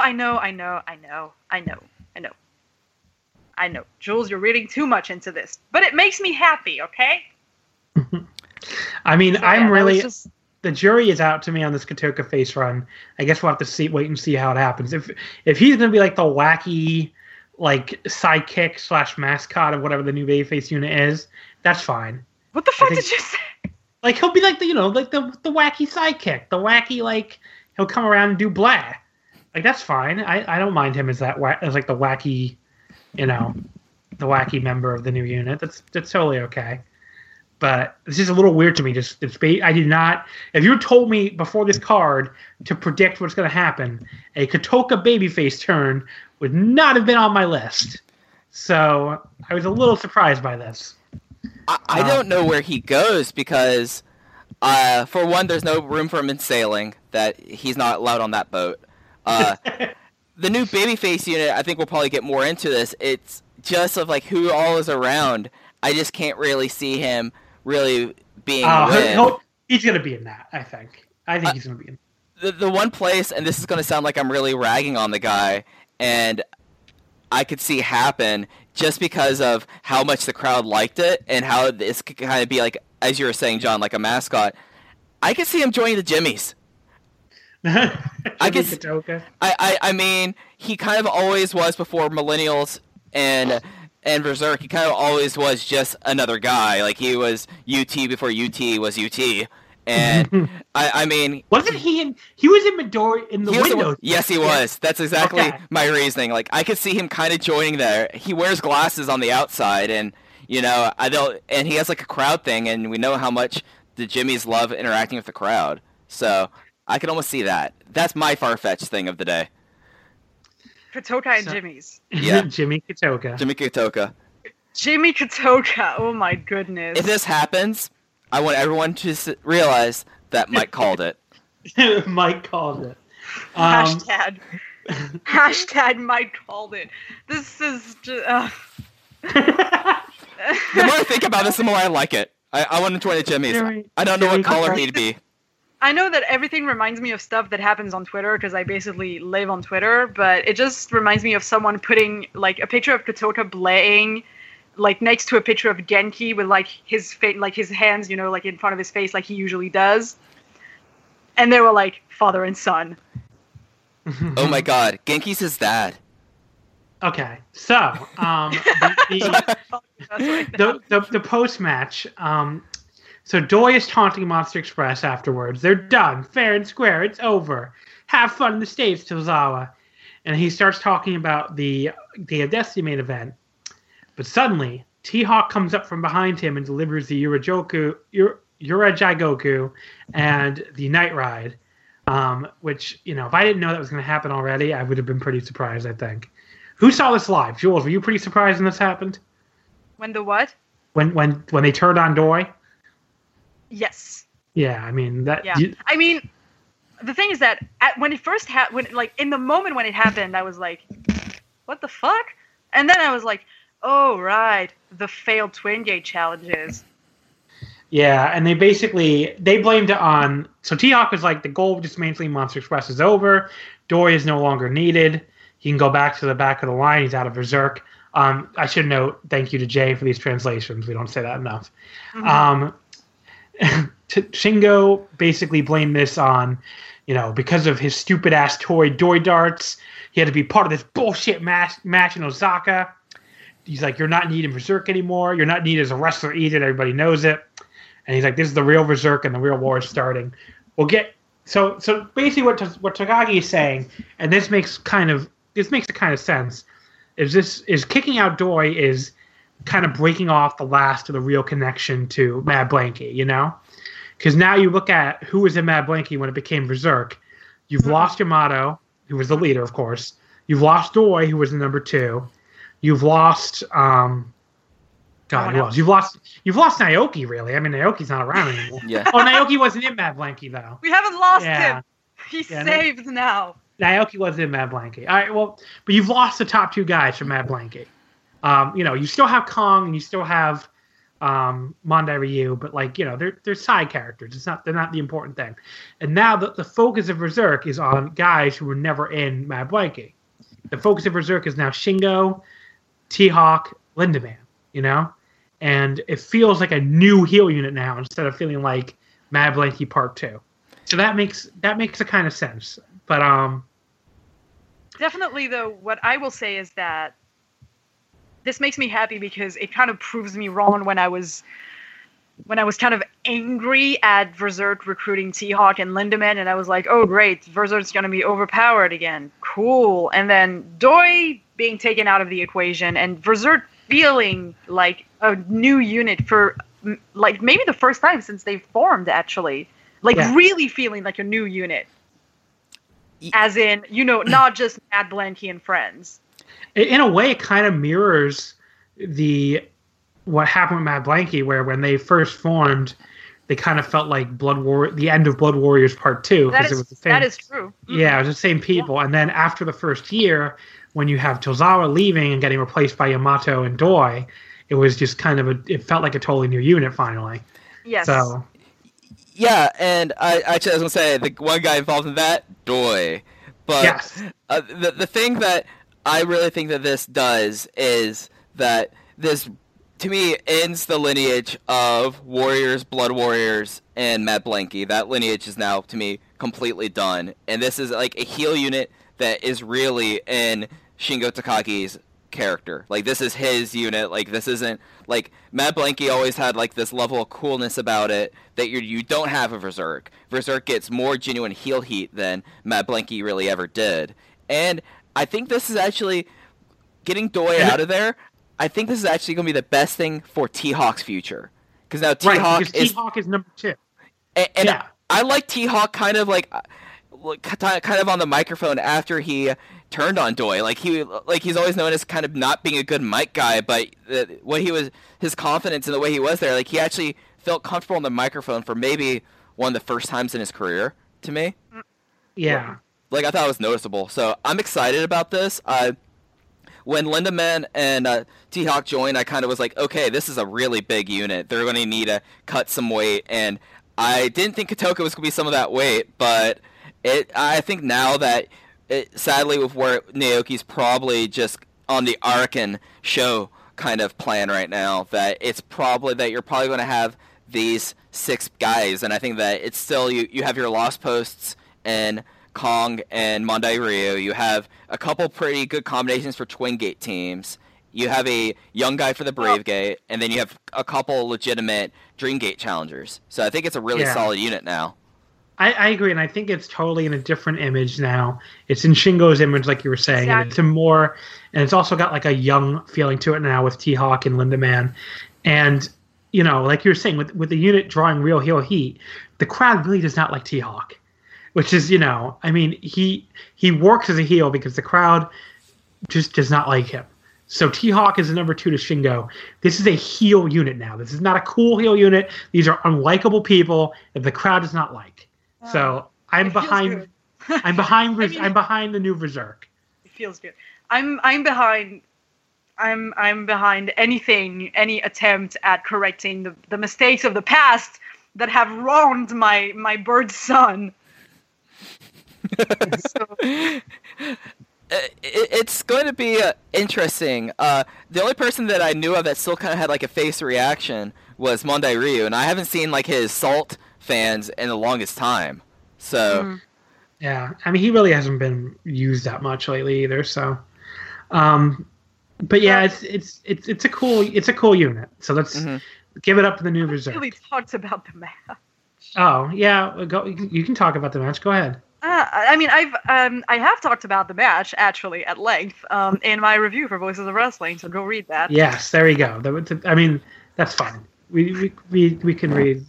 Go to voicewrestling.com. You don't have to read it. No. Okay. No, just what I wanted to say is that this, to me, was in a different. To me, it was different from Berserk, Monster Express, Dia Hearts, in that it was take Dia Hearts out of the equation, and you really get two units that have a lot more bad blood between each other. Oh yeah. Because you don't have Dia Hearts to play kind of buffer between the two. And so you have that hatred between Shindo and Tozawa, Shindo and Yoshino, between Shindo and Shachi, between Yoshino and Yashi, Yoshino and Doi, between Shimizu and T-Hawk. So many stories intertwining in this one, you know? And kind of bridging, quote-unquote, bridging the gap. T-Hawk, you know, completely changed. Like, the fucking, oh my goodness. Poor Mr. Nakagawa. Oh, jeez. Okay, so Nakagawa trying to do his freaking job and trying to keep Berserk from unmasking Shachi eats one of the most brutal BT bombs I've ever seen T-Hawk hit. Like, maybe it's because Nakagawa probably weighs like 60 pounds soaking wet, but Jesus Christ, that made me cringe. Homeboy got spiked. Mike. He did. I don't like saying spiked when someone takes a really bad bump, but he got rocked. Like, he got wrecked, is what I think is the word you're looking for. But yeah, no, T-Hawk, I think this is the direction that he needs to go in. Like, I'm not going to say that I want him to, like, kick Mr. Nakagawa's ass in every match, but I kind of want him to do that. Like, he should do that. People already don't like him, so at least get that reaction. And I know, it's a shame that Case isn't here today, because I know that he wanted to kind of write odes and sonnets to the spot where Yoshino threw himself in the way of a pumping bomber to protect Tozawa. That was the epitome of Monster Express's core and ethos right there. Being a friend, taking the pumping bomber with arms wide stretched, saying, "Come at me, bro," and just that was honestly beautiful. Yeah. Like, that was just, I don't know. And this is what I mean when I get into this debate of, like, is pro wrestling art? Because if you can tell a story as good as there was in this match, I think you have the right to call yourself, not to call yourself an artist, but I think you have the right to call this kind of match art because of the storytelling that was going on in it, and Yoshino throwing himself in front of Tozawa and taking that pumping bomber for him. For me, that was art. And he had, like, other, like, storylines, like the whole, like, Shachi, like, never backing down. Like, he was always sprinting back to the ring when he got revived. He always was going right at it, and he was able to get a couple flash pens. Like, it really kind of showed, like, the style of all, like, it really kind of showed Monster Express at its best. I felt like, at least this evolution of Monster Express. Like, you had Big R doing the shot put slam to fools. You had a lot of just good interactions with it. That I think it was a really strong match for a unit that kind of has been on the sidelines after all the Gaijin left. I feel like this was, like, kind of it getting back to its core and going out in a way that it should go out, and not just absolutely. Like I said, yeah. Oh, go ahead. Keep going. You can keep talking. If you can keep talking about the match, go ahead. I want to talk about Monster Express, the unit. Okay, go ahead. Well, you can kind of segue into that, I think, after, because what I wanted to say is that it's something that I said in my review, but I really want to emphasize that, because I think that was the core story of the match, and that was, what does it mean to be a unit? Because Berserk, they're powerful, they're mean, they're brutal, they're bloodthirsty, whatever you want to call them. But as a unit, they, kind of understandable since they're heels. They never give the impression of caring about each other. They never give the impression of fighting for the good of the unit. They are out for themselves. Monster Express was based on the concept of looking out for each other and protecting your friends and caring for your friends and fighting for your friends. and it was about that. To me, it was about which of these, not which of these two concepts is the strongest, because I feel like that's a given, but it was a story of that to me. It was a story of what does it mean to be a unit? Like, Yoshino throwing himself in front of Tozawa and taking the pumping bomber emphasized that for me. And I don't really know how to, I have a lot of feelings, okay? I don't really know how to put it into words, but it really felt like that was the main kind of story about Berserk, big, mean bullies fighting for a common goal, which is to destroy this unit, but not fighting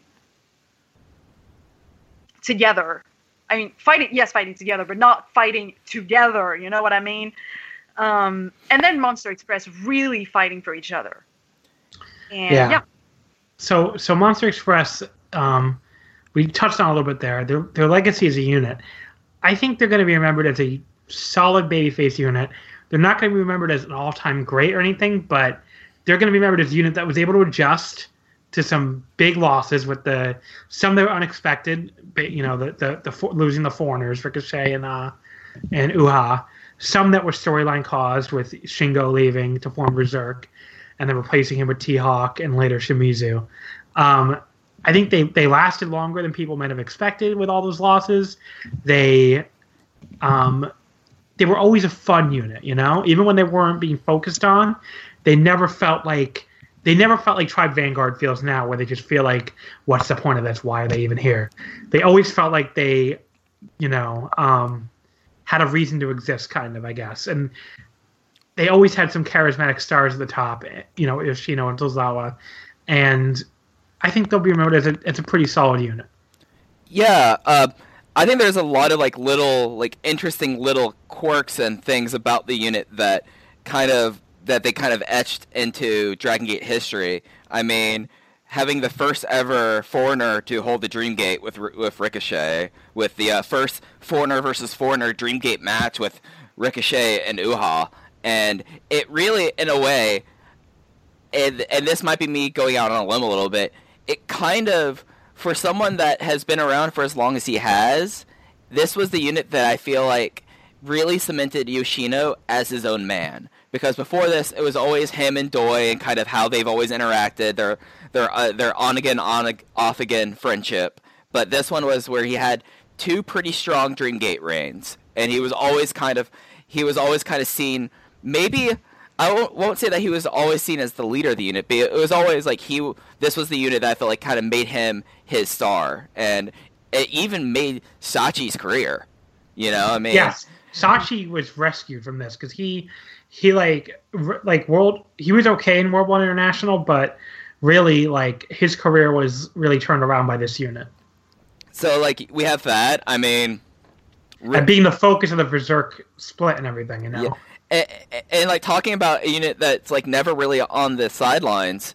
I mean, the triangle reign with Tozawa, Yoshino, and T-Hawk is one of the longest in Dragon Gate history. The Shingo and Tozawa tag team reign was before the last Yamadoi reign was considered one of the longest and most successful ones in history as well. So, I mean, there's a lot of things that, it made its mark in its time, and really, it survived probably 9 months longer than I think anyone really thought it would. I feel like that after the Shingo defecting, when everyone was like, oh, this is going to be the death knell, but they still put on good matches, and as Jules was saying, they kept on showing what it was to be a unit, and they were able to stave off death, and in that three-way unit disbands match when everyone probably was like, okay, Monster Express is taking all these hits, Dia Hearts is younger, Monster Express is going to lose.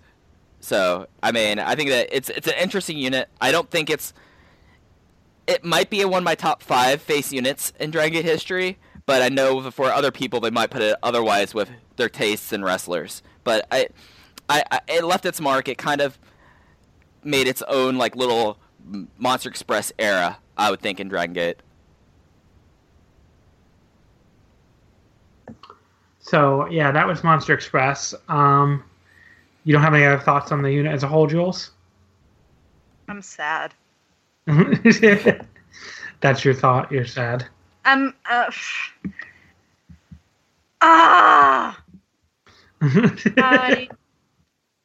just feel sad that Shachi is left without a home. Yeah. Yeah, he's going to be the one in the shuffle. That's going to be interesting to see what happens with. Yeah. No, the thing is that I never know what to say about units right after they disband. I remember when we talked about DR Hearts on this very podcast, when they disbanded, I didn't really have anything to say either, just because I'm just, like, sad for the people involved and kind of... And I know that I'm someone who processes emotions very differently than a lot of people, but it just takes me some time to be able to reflect on stuff like that. But I think I liked Monster Express maybe more than a lot of people who were ready to see them disband. A lot of people throwing snark at them and everything like that. I liked Monster Express because, you know, I'm a big Vanilla baby and I love their concept. And I'm also really fucking sad about Bedar. Because losing 2 units in 1 year is fucking rough, my man. Yeah, that. He has to feel like a cursed man, basically, like me in podcasting technology. Yeah, I can't think of anyone in recent history that has lost in that sort of way, like 2 units in that way in a year. One that he talked his way into it, and then this one. So. Yeah. And I do want to talk about Bedar a little bit because I came to a realization. Words are hard. I came to a realization. Yes, thank you, John. About him, like, yesterday, I think. And I did want to touch on that a little bit, but I'll wait until you guys have said everything you have to say. You can go ahead, Jules. Yeah. It's fine. So... I was thinking, rereading a few things from King of Gate and stuff like that, and Yamato talking to Shimizu after the King Gate final.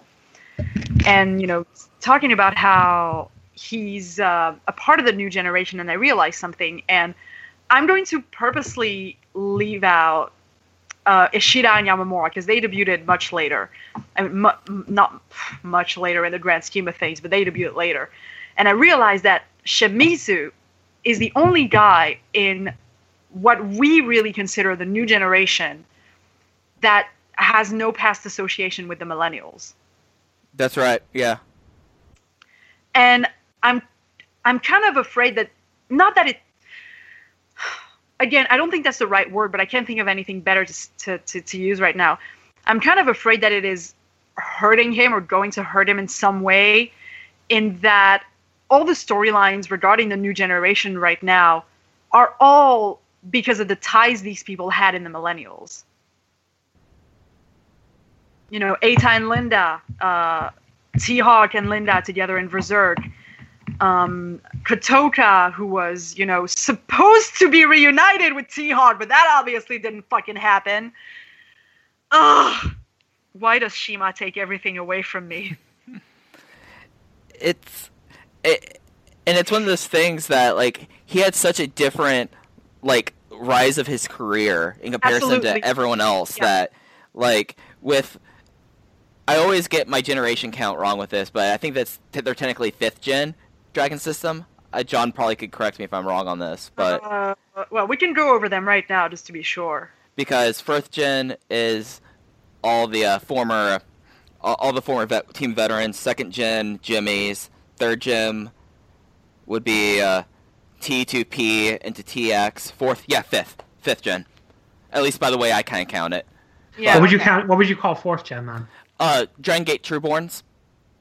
See, I would do 3rd gen T2P, 4th gen Torimon X, 5th gen Dragon Gate Trueborns, and then 6th gen is what I would call this. Yeah, I think I'd go with that too. I agree with you. So 6th gen. Because Torimon X does deserve their own gen. I mean, otherwise Kagetora would be in the same generation as, like, Doi, which I think you should separate that a little bit. So.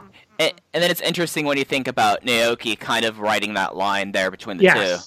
Right, and you always have guys like that. Naoki's busy writing other things right now. Like in the first and second and third gen had Ryu Saito, who kind of rode that line. Like first and the second had like Kanda and Susumu, kind of Kanda and Susumu. Mm-hmm. So there's always guys riding the line basically, but like he's going to be the interesting person because really like he went on his own path. I mean, he kind of stayed in the lower cards with Fuji Heiya more than what happened with T-Hawk and Ada. And then he they used Diaheart to kind of start elevating him. And then there was some of his own mistakes, some of him being lost in the shuffle. And then really, him coming over to Monster Express was kind of rebuilding him with the Twin Gate reign, with his finalist position at King of Gate. So he might be the X factor of what happens to these units. So there's a lot of... It's going to be an interesting few weeks. I don't think anything is really going to shake out until next Cork, and at least from what Doi said, like he's not making any decisions until then. So I feel like that really after the pay-per-view in Corkin is when we're finally going to see the fallout from this. And I don't know. It's going to be... That's November 10th, by the way. Yeah. So it's almost a full month of this, and I don't know how many more tapings they have for this month. So it's going to be interesting. Are there any more tapings? There's Kobe Sambo Hall on the 29th. I think that's the only other taping. I don't think they're not taping Kyoto, so it's just Kobe Sambo Hall. So Kobe Sambo Hall on the 29th is the only other taping this month, I believe. Yeah, and then Gate of Destiny. Yeah, and then Gate of Destiny. I don't know, I just had that realization about Shimizu and how he kind of had to carve out his own path instead of being able to, quote-unquote, rely on any past association with the millennials the way that the ex-millennials kind of have. And it's interesting to think how he went from Ryotsu Shimizu to Bedar. And I'm kind of afraid that he's going to get lost in the shuffle with so much happening with the millennials, but I hope not, because he doesn't deserve this, because he's had such a great year. Yeah, and I know I mentioned this on our first take. I think that we also have to consider the fact that Fuda has been a young boy for a while. I think Fuda, it might be about time for him to join a unit. So there, I mean he debuted 6 months ago. I mean, they have two other young guys in exhibitions, so I mean, I think, and they didn't have and neither Ishida or Yamamura spent that long as young boys, so it's going to be interesting. I have my own theories and my own dreams of how the units are going to shake out, but there's a lot of like interesting pieces in this pot today. Like there's always going to be the whole Doi and Yoshino thing. We have Shimizu, who really it's about time for him to be a little bit higher up on the pole of a unit, and then Kotoka now is a face, which is still weird. Jimmy Kotoka, I still think might happen, and yeah. People asked us this question. I know at this point, every time we speculate about what the next unit's going to be, we end up being so wrong that I'm kind of a little tired of doing it. It's like the next unit we're going to find out in less than a month now. Just let them tell us, basically, is the attitude. I get it's fun to speculate, I guess, but like I'm now reached the point where it's like I have no idea what they're gonna do.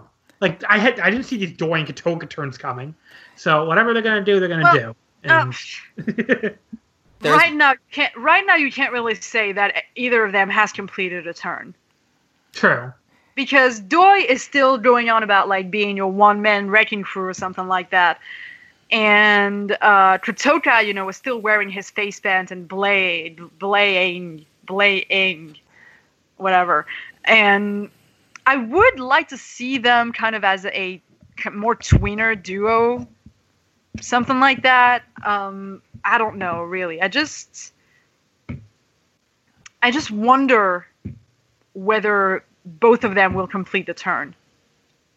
Or if, there's something that's going to happen. Something else. Yeah. I mean, if we're going to talk about tweeners, Big R could easily be a tweener. Like, he could be really tired of losing... Mm-hmm. Of losing everything, losing his unit, losing his title, losing King of Gate, losing another unit. He's like, fuck this shit, man. I'm tired. The only thing he hasn't lost lately is his tights, so he's doing well on that front. That is true. Please keep Big R's tights in your prayers.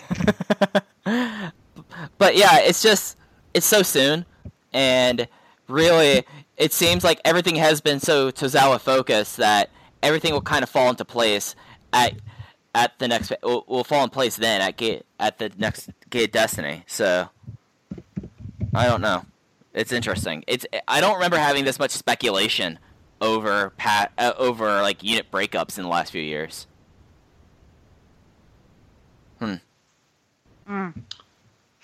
I guess we'll see what happens. That's basically my the way I'm looking at it right now. And I'm totally okay with it being, I'm totally okay with just waiting and seeing what Dragon Gate does. Just how I feel now. Whatever happens, we'll always have sailing. Oh, yes. Sailing. Sailing.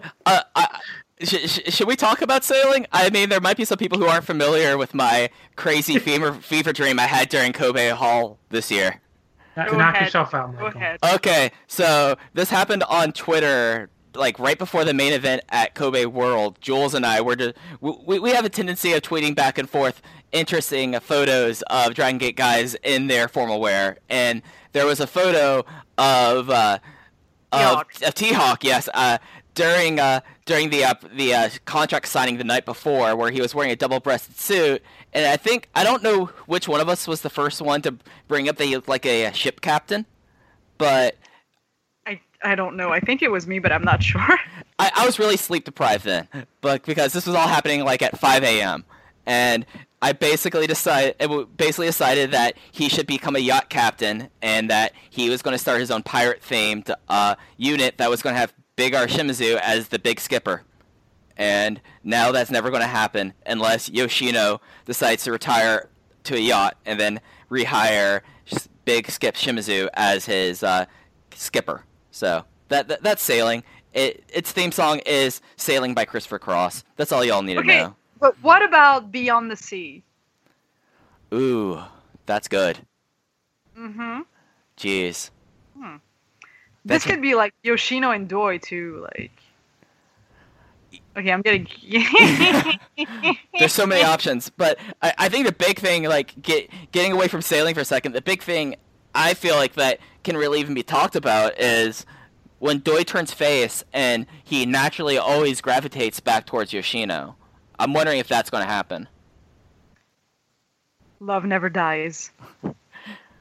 Because it seems like each time he has turned face, at least in recent memory, it goes from he at the end of Muscle Outlaws they start World 1 as a face, and then at the end of the Junction 3 Warriors they restart We do World 1 again. World 1 International. Basically. So yeah. I don't think we'll see another World 1, but I don't know about Doi as a face after what has happened before. So, the Doi as a face thing is interesting.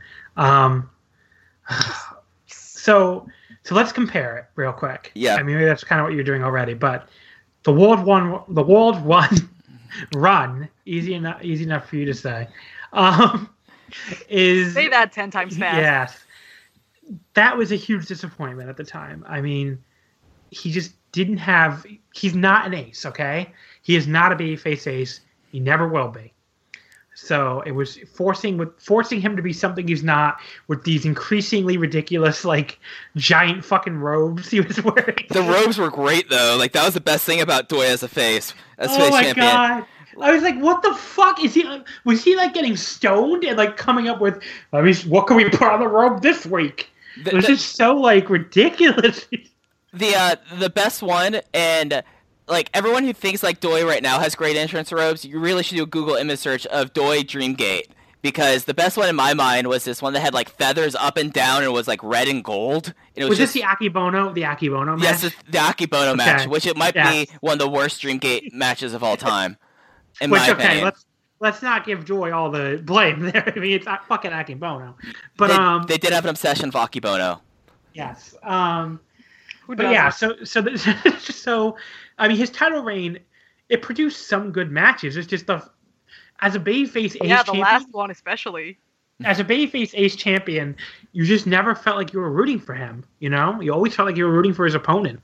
I don't know. Yeah, like Koji Kanemoto, like that match. Like I was like, this match is probably my favorite match of his title reign, but I never felt like I was cheering for him.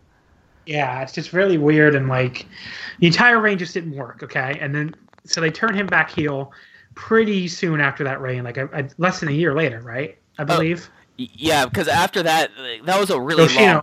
Yeah, it was Yoshino, and that was a really long title reign. Like that. Yeah, it was like 18 months. It was 18 months. He had like the most defenses up until Shima's monster reign, but it was just long and it went on forever. I made a mention earlier about how this like Summer Adventure Tag League lost a lot of my. I kind of was a little bit less interested. The Doi title reign almost killed my love of Dragon Gate. It was it just went on forever. I mean, I will say towards the end of it, it got a little better, and like when you had that like the late 2009 period where it was like the Generation War kind of broke out. That was an interesting period, and Doi kind of worked in that moment as like this this symbol of that generation as champion. But I just love I think it was like, what's his name? Manitou Kishiwada. He shows up and announces he's the next challenger, and he's like, his quote was like, "It feels like Doi's been champion for 9,000 years."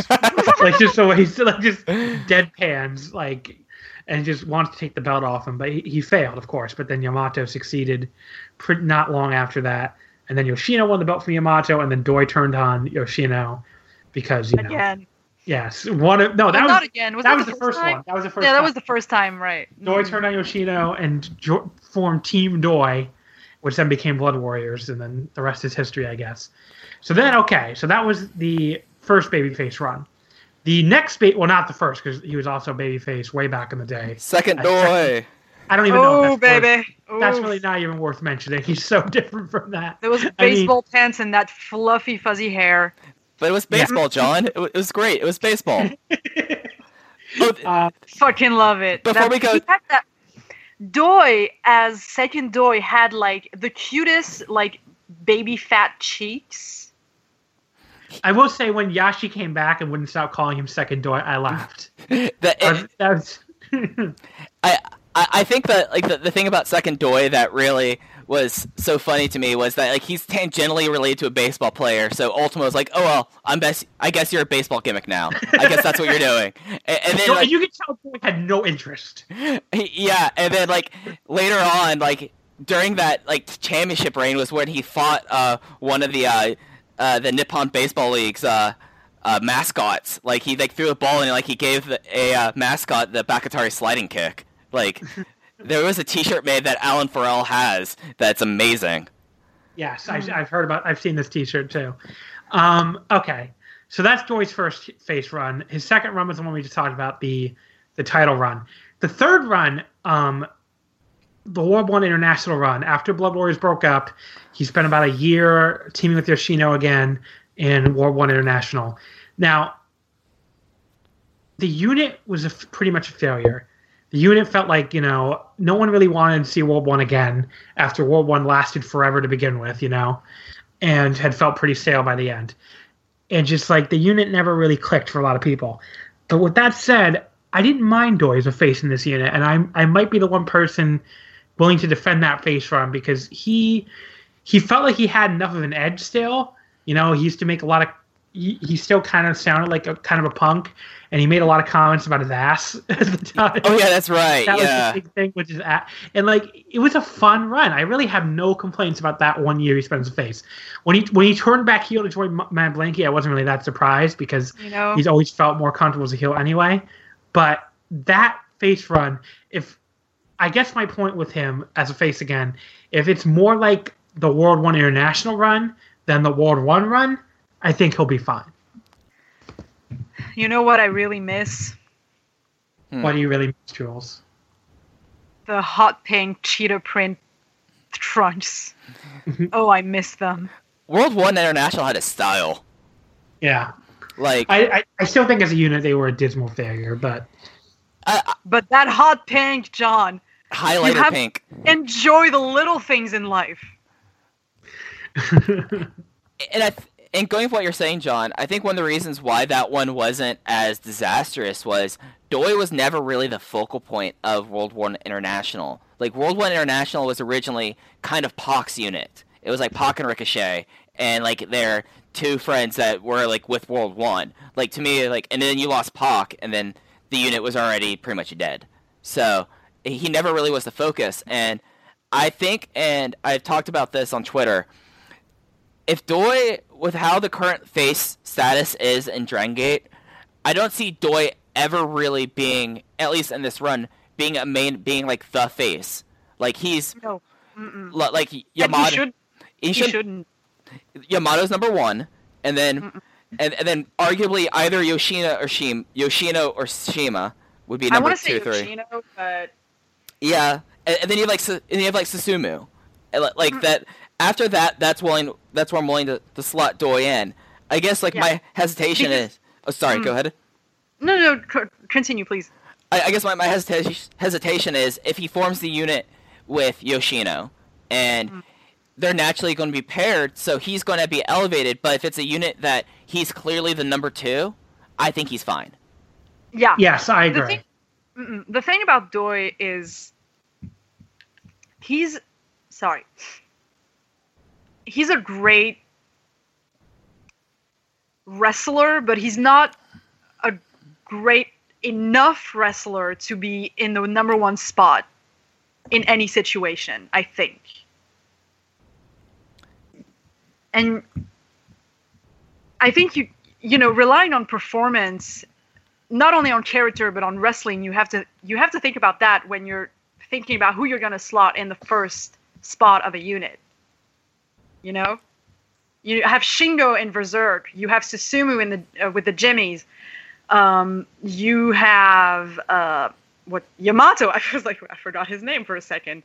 Sorry about that. You have Yamato, you know, in Tribe Vanguard. But if you're gonna form a new unit with Doi, I don't think you can conceivably put him in the number 1 spot just because, as a pure wrestler, not necessarily character. No offense, I don't think he's cut out for that. He's really not. Like he's an amazing wrestler. He's probably the best tag team wrestler in Dragon Gate. Like you could put with anyone in a tag team, and he is able to bring the best out of anyone. But he's not cut out. Like, I mean, I think it's tested and true that he's not cut out to be alone at the top. And I think that's what his past face rings really have showed us. Like, he's good when he's not the focus. When he is like the second person in a Twin Gate team or a third on the Triangle Gate, he's perfectly fine. It's just don't put the weight of the company on his shoulders, or you'll get 2009 again. Or the weight of a unit. True. Because this is not a jab towards Doi at all. Like, because I think he's an amazing support player in any situation that you put him in. I think that's what he's really, really good at, and there's nothing wrong with that. Like, there is nothing wrong with that. But I think he's just not as good as Yoshino or Shingo as a pure wrestler to be able to be the number 1 of a unit, and I think we know that by now. Yeah, I agree. Yeah. Okay. But I still love him. I love him too. You know something I just realized? This means that Doi actually has to sign autographs. Because for the longest time, true. For the longest time, the only place Doi would sign autographs is when they would do the yearly show in Nara. So he's actually like, this will become a big thing because it was such a big thing when Yamato came back to signing autographs after Dead or Alive. Like, unless you're in Nara, which I think is a pretty small town. Like you didn't see like he had never was like out there after a show. Like he was always being being a jerk. So now he kind of, unless he's going to be this tweener, he's going to have to go back to the autograph lines, which I think is kind of interesting. Might just be me. That is pretty funny, actually. Okay, so we probably should start wrapping this up. I mean, do we have any more questions? Yeah, we can get into some questions. Okay. I mean, we're almost at 2 hours, which is I thought we were gonna have a short show, but especially since our second take on the Krodatwin show was I shorter know. than the first one. I know, But it's amazing. Okay. It's okay. We had to get the sailing talk in here, like at some point. Okay, so let's get some questions real quick. Not Brock Junkie. I'm sorry, Brock. I don't know. Obama. I really like Yeah. that guy, but I have no idea how to pronounce his username. Do you all think UT has any place in DG's future? Also, what do you think? Also, what do you think are the best face Doi matches and performances? I'll just answer the second one first. My favorite babyface Doi match,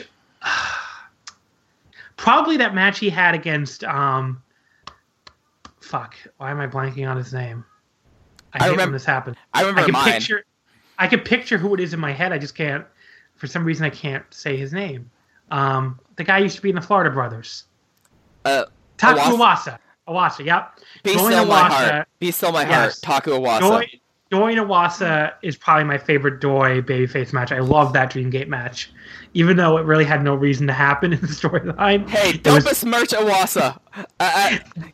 You know how I feel about Tozawa. Don't besmirch Iwasa. Do I need to get my referee shirt right now? No, it's okay. People. I don't remember if it was on the first recording or the second one that we talked about liking random mid-carders getting Dreamgate shots. It might have been the first recording. But as far as a wacky mid-carder getting a title shot, I really enjoyed that. That was probably my favorite Doi babyface match. I think... Sorry. Why, what was I was going to say, I completely forgot about that one because I was going to say the Koji Kanemoto one, but I completely forgot about Iwasa, which makes me feel really bad as probably the number one Tozawa Juku stan alive that I forgot about that. It was really good. So, yeah, I'll say that one. Let's talk about UT now. UT. Well, what's your favorite babyface Doi match, Jules? Who, me? Yeah. I don't have one. You don't have one? Okay. Right. UT, I think he's going to be a lost post for the rest of his career. I don't know really what else he's going to do. Why? This makes me so fucking sad. Like, I mean, actually, Alan the Rogue replied with that, where he's like, "There's always a need for another line." Go to Sito. Oh, jeez, UT. Like, the easy answer for me would say Lost Post, but, and that's probably what's going to happen. I do think that there is the weird string theory universe where he somehow becomes a Bravegate challenger, but that's about it. Like, he could be in the Bravegate scene, but he is one of the most injury-prone guys they've had, on top of his bad luck. That is his problem. Yeah. Okay, so Totoke said talk about the Dove Pro. I think we actually talked more than enough about Dove Pro during the course of... What was the question? That was it. Just talk about the Dove Pro. That's not even really a question. I love Dove Pro. They're really cool. They play cool music during their matches. They have strippers. I mean, who doesn't love strippers? And Naoki's really happy when he wrestles there. Yes. Like, happier, like, this is going to sound so bad, me saying this on a Dragon Gate podcast, but happier than I've seen him in Dragon Gate, like, for the past year. It's basically true, so. And, wait, what? I was going to say, and those strippers are former Dragon Gate guys. And the strippers are former Dragon Gate guys, and, Naoki actually, not only, got in on the stripper action, getting a little money shoved down his trunks as well, but he actually got his very own leopard print jacket, which brings a little bit of tears to my eyes because that's adorable. Because he's matching with the Gingen Boys now. That the Gingen Boys are that's Yohei and Kenshin Shikano. And no, yeah, I love Dove Pro. I think it's one of the sleaziest promotions out there in like all of the world. They make tape like maybe once a century. Their owner is most likely on several kinds of drugs. Most likely? Is this that guy that like you tweet a photo? It's like, that guy's now my favorite. Gunso, the one that we call KZ on hard drugs. Oh, I was thinking about the dancing guy. Sorry. The dancing guy? Oh, Ray Paloma? Yeah, that guy. He Taguchi's long lost father? He's my boy. I have never watched a Dove Pro match, but I've decided he's my favorite. Ray Paloma is their champion. He's like, I think he's also a stripper or something like that. He tends to often end matches in like his underwear, like literally removing like his elbow pads, his shoes, his socks, and just remaining in like his underwear. I love him. He's like my weird, wacky father. He's like Taguchi on drugs, basically. And I love him. And and I love the Ginyan boys. And they have this guy who's really good, who's called Hayata. Who's actually a tag team champion in Freedoms right now with Yuya Susumu, another Susumu.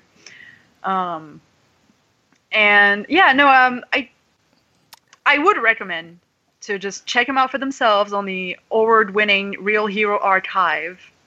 Is a show featuring Naoki Tanizaki, Brother Yashi, Jun Kasai, and Buffalo in the main event.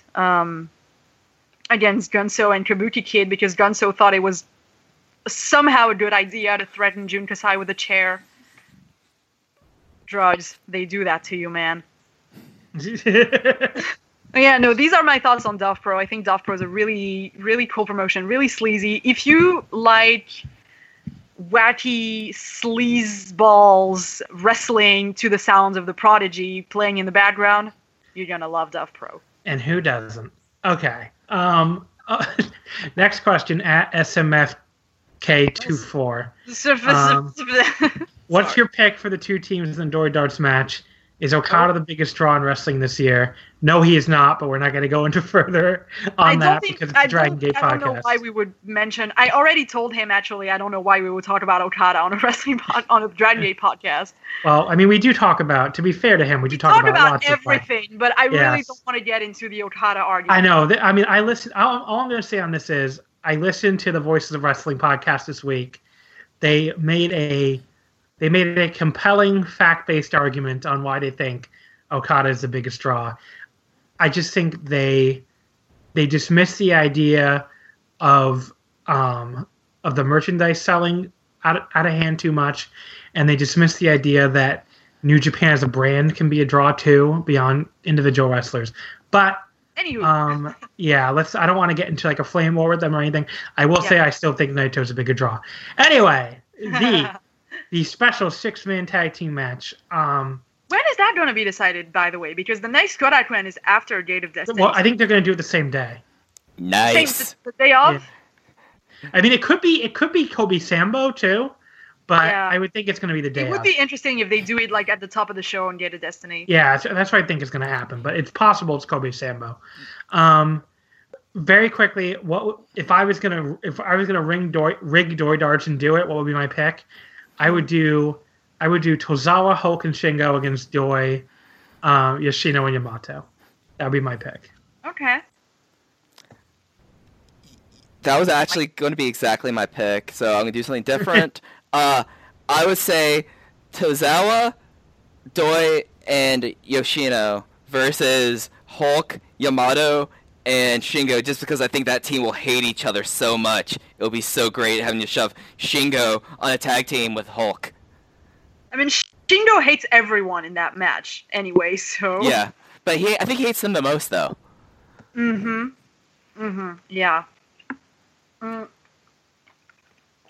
See, I've been turning this in my head for, ever since it's been announced, and I have so many ideas of what I want. I think one of my earliest picks for this was...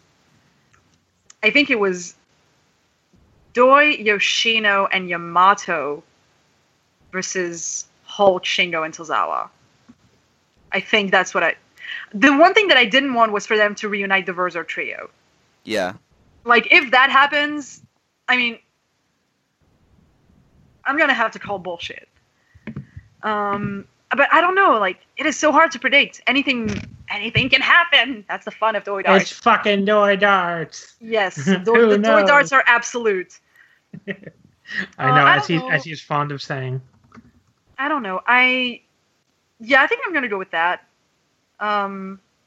Doi Yoshino Yamato versus Shingo Hulk Tozawa. Yeah. Okay. He did then ask a follow-up question. Which teams have been your guys' favorite this year, Twin and Triangle? Twin, I would go with. I'd have to go with Suzumu and Kagetora. They've been awesome. I mean, they've been really, really, really awesome. I don't know who.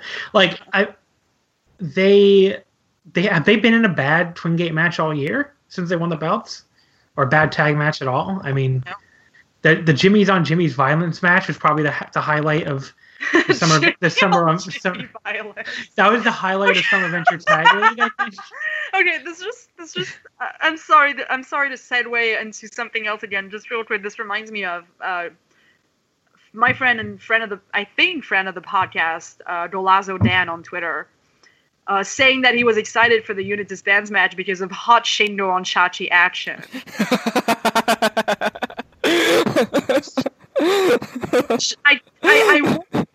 Are you okay?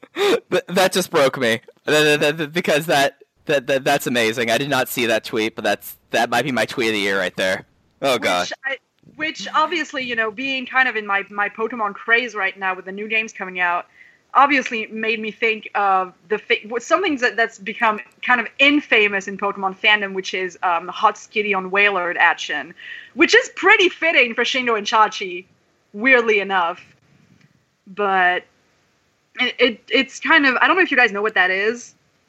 Yeah, I'm not that deep into Pokemon fandom other than Rowlet has a bow tie. Okay, John, do you know what Hot Skitty on Wailord action is? I have no idea, no. Okay, so basically, Skitty is like a little kitty cat Pokemon. Wailord is a giant fucking whale. And they're compatible for breeding together. Which is really strange. Okay. So that coined the term Hot Skitty on Wailord action, which in turn, you know, when Dan said hot Shingo on Chachi action, just made me think of that because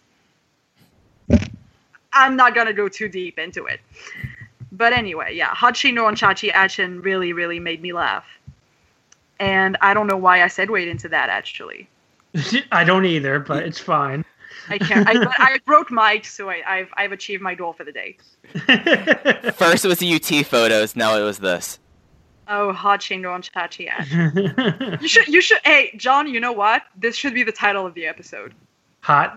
Okay, you have to just send it to me again. Okay. If I remember. So yeah, what happened? Oh yeah, favorite teams in Dragon Gate this year, right? Oh, I didn't get to my Triangle Gate team. Hold on. Yes. So my favorite Triangle Gate team is the Jimmies also. The Jimmies are the masters of the Twin and the Triangle. I know Case doesn't like it when they're in the Twin. When you need mealtime inspiration, it's worth shopping Kroger, where you'll find over 30,000 mouth-watering choices that excite your inner foodie. And no matter what tasty choice you make, you'll enjoy our everyday low prices, plus extra ways to save, like digital coupons worth over $600 each week. You can also save up to $1 off per gallon at the pump with fuel points. More savings and more inspiring flavors make shopping Kroger worth it every time. Kroger, fresh for everyone. Fuel restrictions apply.